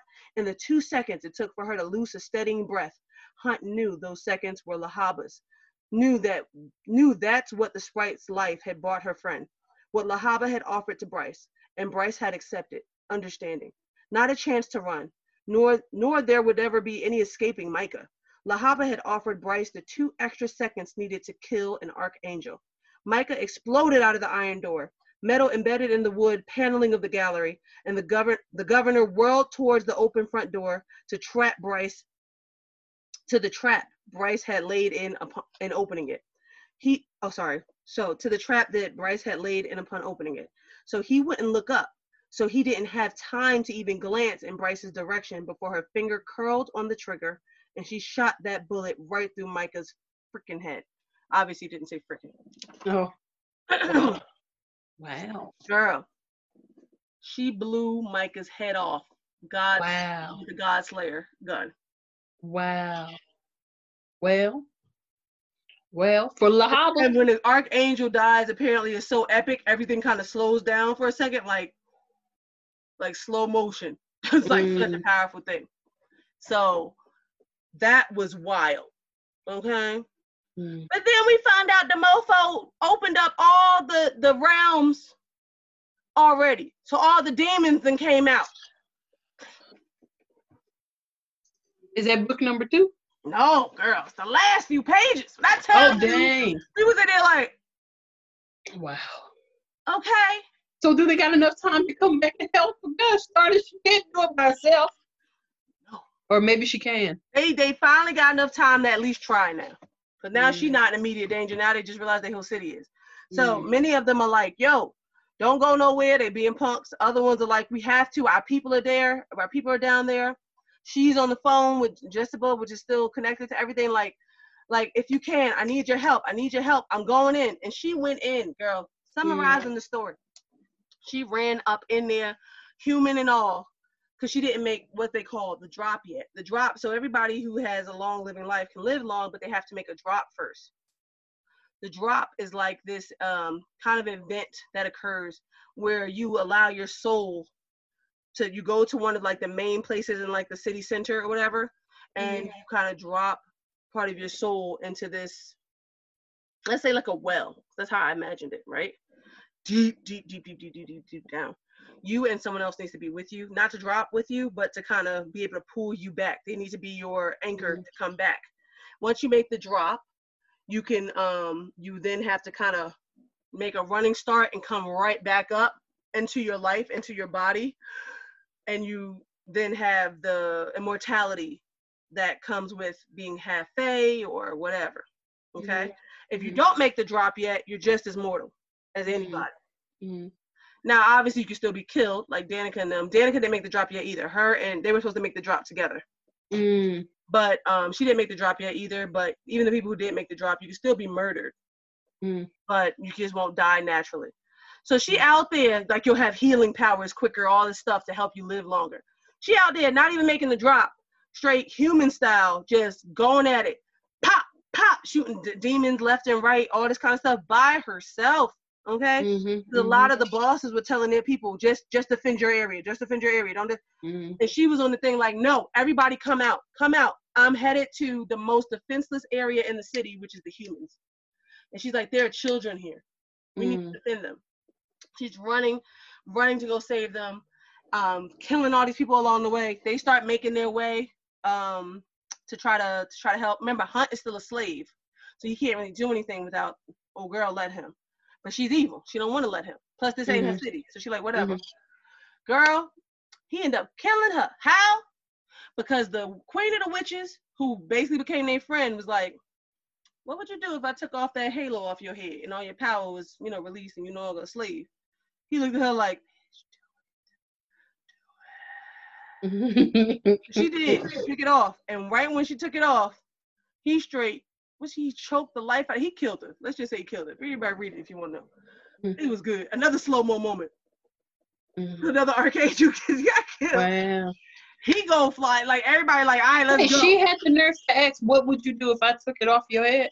The witch, The not witch, not the evil queen. Yeah, because Okay. the queen. What did the witch gain? Oh, she's just a good person. She believes in the whole, like, you know, we shouldn't, the table shouldn't necessarily be in power. She kind of believes in the fallen angel. Mm-hmm. She never fully says it, but she like hints at that junk throughout the book. It's like, Mm-hmm. you know, she helps to find this cure. She's really, she's good. Oh yeah. Good people. Yeah. And Good she's witch. like, you know, we need to go protect people. I want to protect. You want to protect people. This heifer don't. What you gonna do? And he killed her. Oh, yeah. So, especially since she killed her sister. I mean, she killed her sister. Right. And of course, and then you got Bryce's friend, the dark assassin friend, who's like, she's like, we don't know her story yet. We gotta learn that in one of these other books. Okay. The only thing we find out is that about her life is that her and the other friend, the dancer, the black girl, they together, they a thing. Okay. You find that out. But anyway. But she's at the conference too, because she's like important in her own way. We just don't know how or why. And she has a helicopter that she never parks in the conference with everybody else. So they're like, let's go. So they all get on the helicopter to go and try to help. They ain't there yet. They ain't in time yet. So the Wolfpack people, Connor's brother and them, they're in the city. But the mother, Danica's mother, is like, I'm ordering y'all not to go nowhere but to protect our own. Don't help her. Don't go no humans. Protect your own. And on the phone line that Bryce is on, she's like, I need help. Come back. I need backup. And then all you hear is Connor's little brother's voice, like, we're coming. And remember, their relationship has been jacked since Connor's death. But it was like, through all this process, this was like a forgiving moment. And like, you're willing to sacrifice yourself. You're a lot more than what people have said and what I've said and thought about you. This is it. And he bring his whole crew. And they I got chills. It was just, yes. It's like, that's that moment where you get chills. Part of the movie when, you know, the extra crew show up. You were like, yeah. You were like, I never come through. Right. It's like, what you call it, show up at the end game. On your left. That's what I was thinking. On your left. On your, Oh, good moments. Yes. So they come in, they fighting, they killing, they doing it. They trying to get everybody into like these safe areas. They got these safe houses where like demons can't get in, and they succeed to get most of them in there. Until this point. Okay. Until it's this point. Oh, Frank. Where? Pause. Yes. Frank. Sorry. I got 16%. I just want to keep you in mind of that. Go to your laptop. And I don't have a way to plug it in. Why not? Go, because my room doesn't have the plug. Killing me. I have an extension. It's a whole thing. Go ahead. Oh, all right. Good thing we at the end. Sorry, y'all. This probably went over. I'm gonna edit it though. I'm gonna edit it out. I'm gonna edit stuff out. I'm gonna edit out all the gaps. It's gonna be story. Okay. So it comes to a point where they're getting everybody into the get inside. And this demon is coming, about to jack stuff up. Bryce tricks Connor's brother into going in so she can stop the demon so he can be saved. So then the door is closed. They're safe. That's great. Now she's out in the open though. She's out in the open, exposed to all these demons and stuff like that. All right. But she Starlight. She has her light. And the light against the demons and stuff could do a little something maybe. Okay. So what she ends up doing, I'm trying to see, did she do her light first? She did her light first. This is the important part, okay? She does end up doing her light thing that that kills. Yes, she does do her light thing. So first she decides, I'm gonna run to one of these kind of power sources in the city and use that to like magnify her light, or use it to, and she knocks out most of the demons in that area, which is dope. Smart. But she ends up weak, super weak. And there's still a crap load of demons left. They're just waiting in the corners basically for the sun to go down to kind of come out, jack everything up, whatever. Okay. So now her only other chance at this point, and Hunt and them finally make it. Hunt and them make it, and to save her, to help her, not necessarily save her, but to help her. The issue is the table. The top people know that this demon thing is going crazy and can destroy everything. So what do? Now that everybody's safely inside or whatever, they decide to go and drop like some bombs on the mug of the city. Everyone's who in their safe houses, that we safe from this, it's like bomb shelters, they'll be all right. Okay. But anybody who's not in them safe houses, like Bryce and them, or Hunt and them, who done came to help. So they were about to drop a bomb on where Bryce was. And part of us thinks that they knew Bryce was there and was going to do it, because they was telling them, don't do it, but they decided to give them the go anyway. Because Bryce also represented a lot of danger to them. Mm-hmm.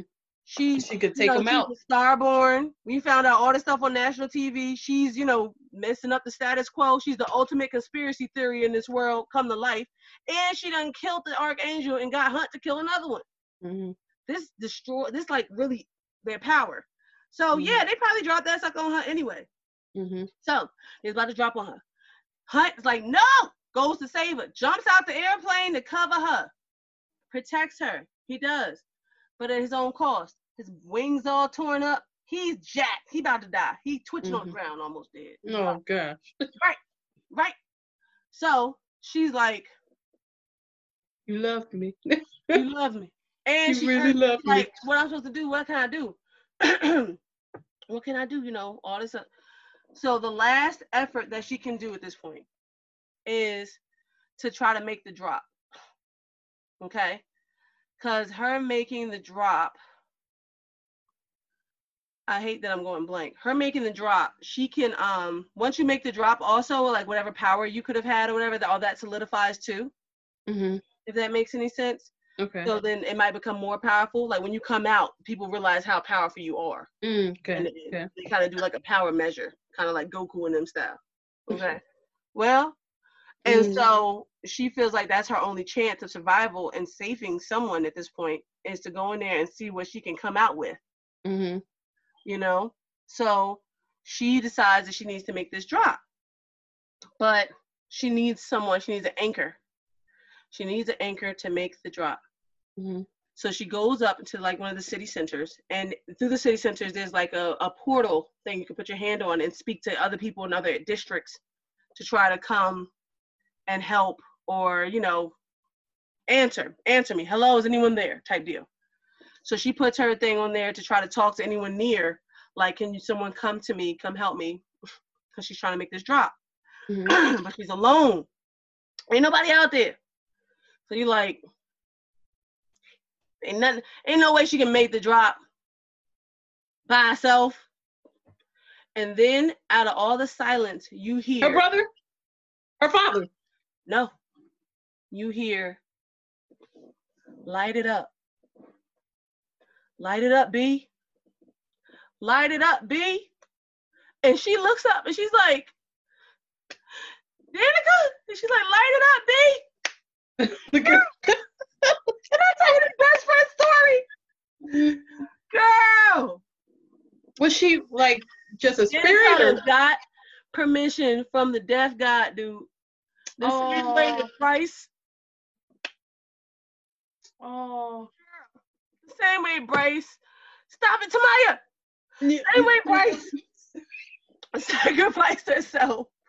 So Danica could have time, could be in the afterworld. Danica sacrificed what was left of her soul to come to the world, her spirit to come to the world to help Bryce in this drop. So she makes the drop. And they're screaming at each other the whole time, light it up, B, light it up, B, light it up. It was so emotional. And they get down there and they see each other, because this is spirits, this is souls now, Mm-hmm. And she's just like hugging Danica and just like, Danica, like this, like, I'm good. And she's like, go back up. And she's like, no, why? Mm-hmm. Hunt's almost dead. All this stuff, like, you the only person who really matters to me. I'd rather stay down here in this abyss of nothing forever with you than go back up there. And Danica's like, no, you still have a life to live. You still got things to do. I'll be with you the whole time. But really, she gives up her spot. So who knows where the hell it is now? Oh. And so she talks her into doing it again, to living life again, to giving it all the chance, to not being scared of life, but to just do it. Just do. And so with her power and everything. And everybody on the intercoms, like, they can't believe it because they can hear the light it up too. They see Oh it light. wow. But they're like, Wow. but Danica's dead. Yeah. And she comes up, and Danica uses the last of her strength because she would not have been able to do that alone to shoot her back up. Wow. And she basically inherits more power than even her father through the process. Wow. Not only is she starborn, she's super powerful now. And when she comes back, her power is so immense that she literally heals everything. She heals Hunt. She heals the buildings, like stuff is healed, and the star power of the demons are gone. Wow. Is that the end? Is that the end? Because I'm waiting for another. It's basically the end. Like Okay. they, I was about to say, is there another thing? Hunt and her have another teaser where they never finish off. And the table people, the top people, call her in her house. Like, we're so glad that you're safe. We're so glad that you're fine. Sure you are. Like, it would be great for us to, as long as you stay happy, healthy, and home and enjoy your life, we will not come after Hunt or you, and everything will be great. So don't mess with us and mess with our power, and you'll be fine. Click. Super threat and disappear. Yeah. So the next books, they got to mess with some power. They're going to mess with some power. Taking the table down. Right. But there's two things that happen in the end, very short. That's the end. One, she goes on the boat again, out into the water where she can see the Death City and all that again. Just kind of like for one last final hurrah, like the clouds part and the Death God allows her to see the pack, Danica's pack. Oh, okay. She sees all Connor. Connor. She sees everybody but Danica, because Danica sacrificed herself, so she ain't there no more. So, and she knows that, but it was just like, the confirmation. So, bye y'all. And then at the end, because there's like, like a Marvel thing where they throw it at the end. Yeah. Jessica is on a bench talking to one of the princes of hell. We meet him earlier in the book, actually. Apparently, he came to Bryce years ago in the form of a cat when she got thrown out of the Oracle spot. He came and visited her while she was crying in the woods and talked to her and was all like, what blinds an Oracle? Like, he knew her secrets but didn't talk to her about it. So later on in the book, when she's grown and her and Hunt figuring stuff out, they summon him so she can try to figure out what demon or who summoned that demon. He's like, I don't know. That's probably my brother's hell realm, not mine. Like, he's dope. Girl, when I tell you, the way they explained this man, he only had like a quick part in this book, this Prince of Hell. But he seemed dope. Like, he automatically is a likable character. Okay. Like, you want to know more about him and why he come to visit Bryce and stuff. And he's like really gorgeous. And he's like super pale or whatever, but he's like vampire fine. Vampire fine, that's right. Coin that, vampire fine. That's right. Sorry, but anyway, yes. So he shows up at the end of the book again as a cat, talking to Jessica. We're like, yo, Jessica is on another level of power. She ain't just a boss with all this stuff. She got some. She be knowing. You gotta check the people that know the books and know what's going on. That's the thing, actually. She was a witch. She was a witch, a powerful witch. But only thing anyone knows about her is that she sold herself to the Death God. So she's like the Death God's person. Not necessarily the hell, but she basically left being a witch to be the Death God's guy. Right-hand man or woman. So she over here talking to the Prince of Hell like an old friend. And the Prince of Hell and all them talking about like, Hunt's father, like Hunt's father would be proud of him. And we're like, wait, who's Hunt's father?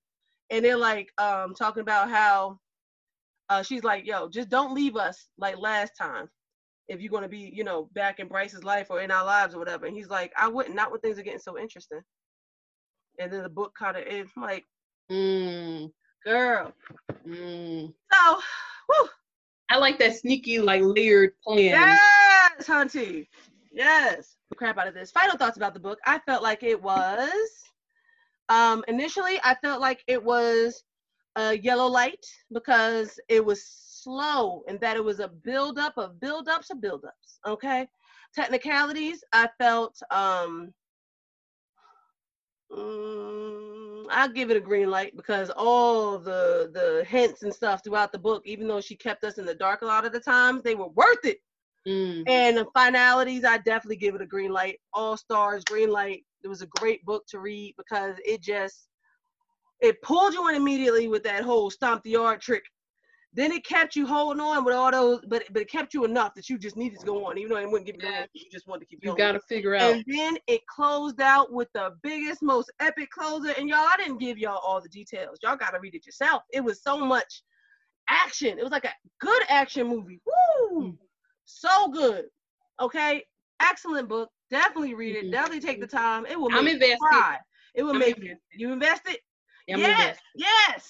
It will make you cry. It will make you wonder. It will make you realize, like, woo, woo, woo. It was wonderful. It was wonderful.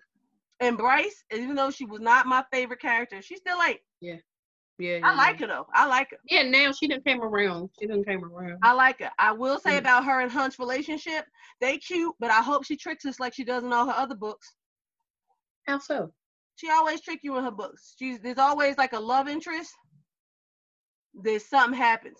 Either the love changes or they get deeper. That's all I'm thinking. Okay, with the glasses. She always change it. Like you got one love interest, you like, this is it. I hope it's not some like Pocahontas thing where she comes over with one John and ends up with some other person. It might. Hey, it might. I don't like that. Sometimes she do that, but girl, the way she do it, you don't question it. You don't. She's so good at her writing. What if it's? That she can make you fall in love with one dude. Connor's little brother. And then make you completely switch to it. Connor was the first love. No, but we was ready for some Connor loving. We was ready. Little brother. I thought something I had. That's where my money's going to bank. My money's going to the Prince of Hell. Oh. And how old is he? He's an evil. How old is he? My girl, it's a life of immortality. When you're in these fantasy worlds, it doesn't matter. Many 500-year-olds be messing around with 20-year-olds. It is what it is. But they still look like 20-year-olds though. Okay. It's like the vampire fine. Vampire fine. That's vampire fine. Mm-hmm. So that's fine. I'm pulling for the prince. Okay. Come on, Prince. Come on, Prince. Of hell. You forgot the hell. Of hell. He's not just a simple prince. Right, yes, girl. Oh, and yes, And O'Connor's brother was actually in love with like another person from the pack, so it really sucks for him on 2 levels. Person he was in love with and his brother got killed. Oh. Who knows? It could be them again. It could be many things. It's so. I didn't know he lost them. Who lost another one? Yes. But she does that. She tricks you. She'll have you. I was ready for Connor loving, and then Hunt came in, and I'm like, oh, I like Hunt, but he ain't got me like he got me before. This woman knows how to get you. Okay. There's some love stories in her stories. It's like they were never the first love stories. And then there's ones that were the first love stories. But the main characters, oh girl, please. Oh, I can't wait to talk about the next book. Y'all, my first 5 to 6, 7, 8, 9, 10. My first many of books will be Sarah J. Maas. I'm going to tell you now. My fiction selections will be mostly Sarah J. Maas. I believe you. They're the freshest. They're the ones I want to read over and over again and still feel it. I might read the rest of the chapter, the one I was just. Yeah. La Habba. For my friends, and I am not afraid. La Habba. So, I can't wait for the next book. But we have other books that have technically finished or are still kind of going that we can discuss. Okay. Yes. ACOTAR. Well, that's what's fun. I'm invested. ACOTAR next. I think I'm going to go backwards. Crescent City, okay. ACOTAR, Throne of Glass. Because that's the order. She did it. Throne of Glass, ACOTAR, Crescent City. But I'm going to talk about it backwards. Okay. I'm invested, friend. I'm invested. This is the first time you gave me like a run through. A run through. Right. And I gave you what you always ask for, which I never do. I appreciate that. I still want to read it for myself. Good. Or listen to it for myself. Yeah. No, it's fine. I don't always have time to sit down with my book either. Yeah. Only book I got, Well, I got to sit time. down with I these got days time. is the Bible. That's about it. Yeah. The reach about. Hallelujah. Hallelujah. Hallelujah. Mhm. Yep. So, thank you guys for listening to the Films to Fiction and our fiction side of our podcast. We will, right now, all of our rough videos, until Lisa feels completely confident with enough sunlight, will be mainly on the Patreon page, guys. We need to do this more often. I always forget. But I do want you guys to like, to subscribe, to follow us. And if you want to, please sign up to our Patreon. If you have it to support, that would be great. We can actually afford to do this all the time, and we will bust out the content for you if we can. Please, please, please, definitely contribute, definitely support. If you don't feel like supporting us for our content, support us for our shirts. We got some really cute ideas. We put them on merch, y'all. It's on 321merch.com. So check that out too. Mm-hmm. Check that out too. And remember, and if you want to see us right now, if you want to see the roughness, Patreon, girls, come on, and guys, go ahead, pay for it. Pay for the rough viewing. That sounds so backwards. But remember, judge not, lest ye be judged. Lest ye be. Shut up. Let me do it again. Do it again, and I'm gonna keep it just like that. Go ahead. It's funnier when you keep the bloopers. Go ahead. Remember always, judge not, lest ye be judged. Yes. That will be my tagline every time. That's right. That's a good one. Make sure you can say it each time. Yes. I remember it. I know you remember it. Make sure you can say it.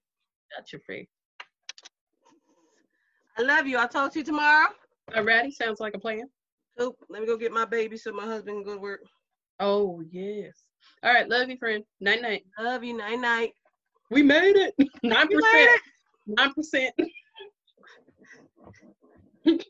I know. I didn't want the computer to decide when we hung up. I know. That's why I was scared. I was like, I got to tell her at some point that this is, and I kept looking down like, You're going to have to explain to me that wire situation eventually.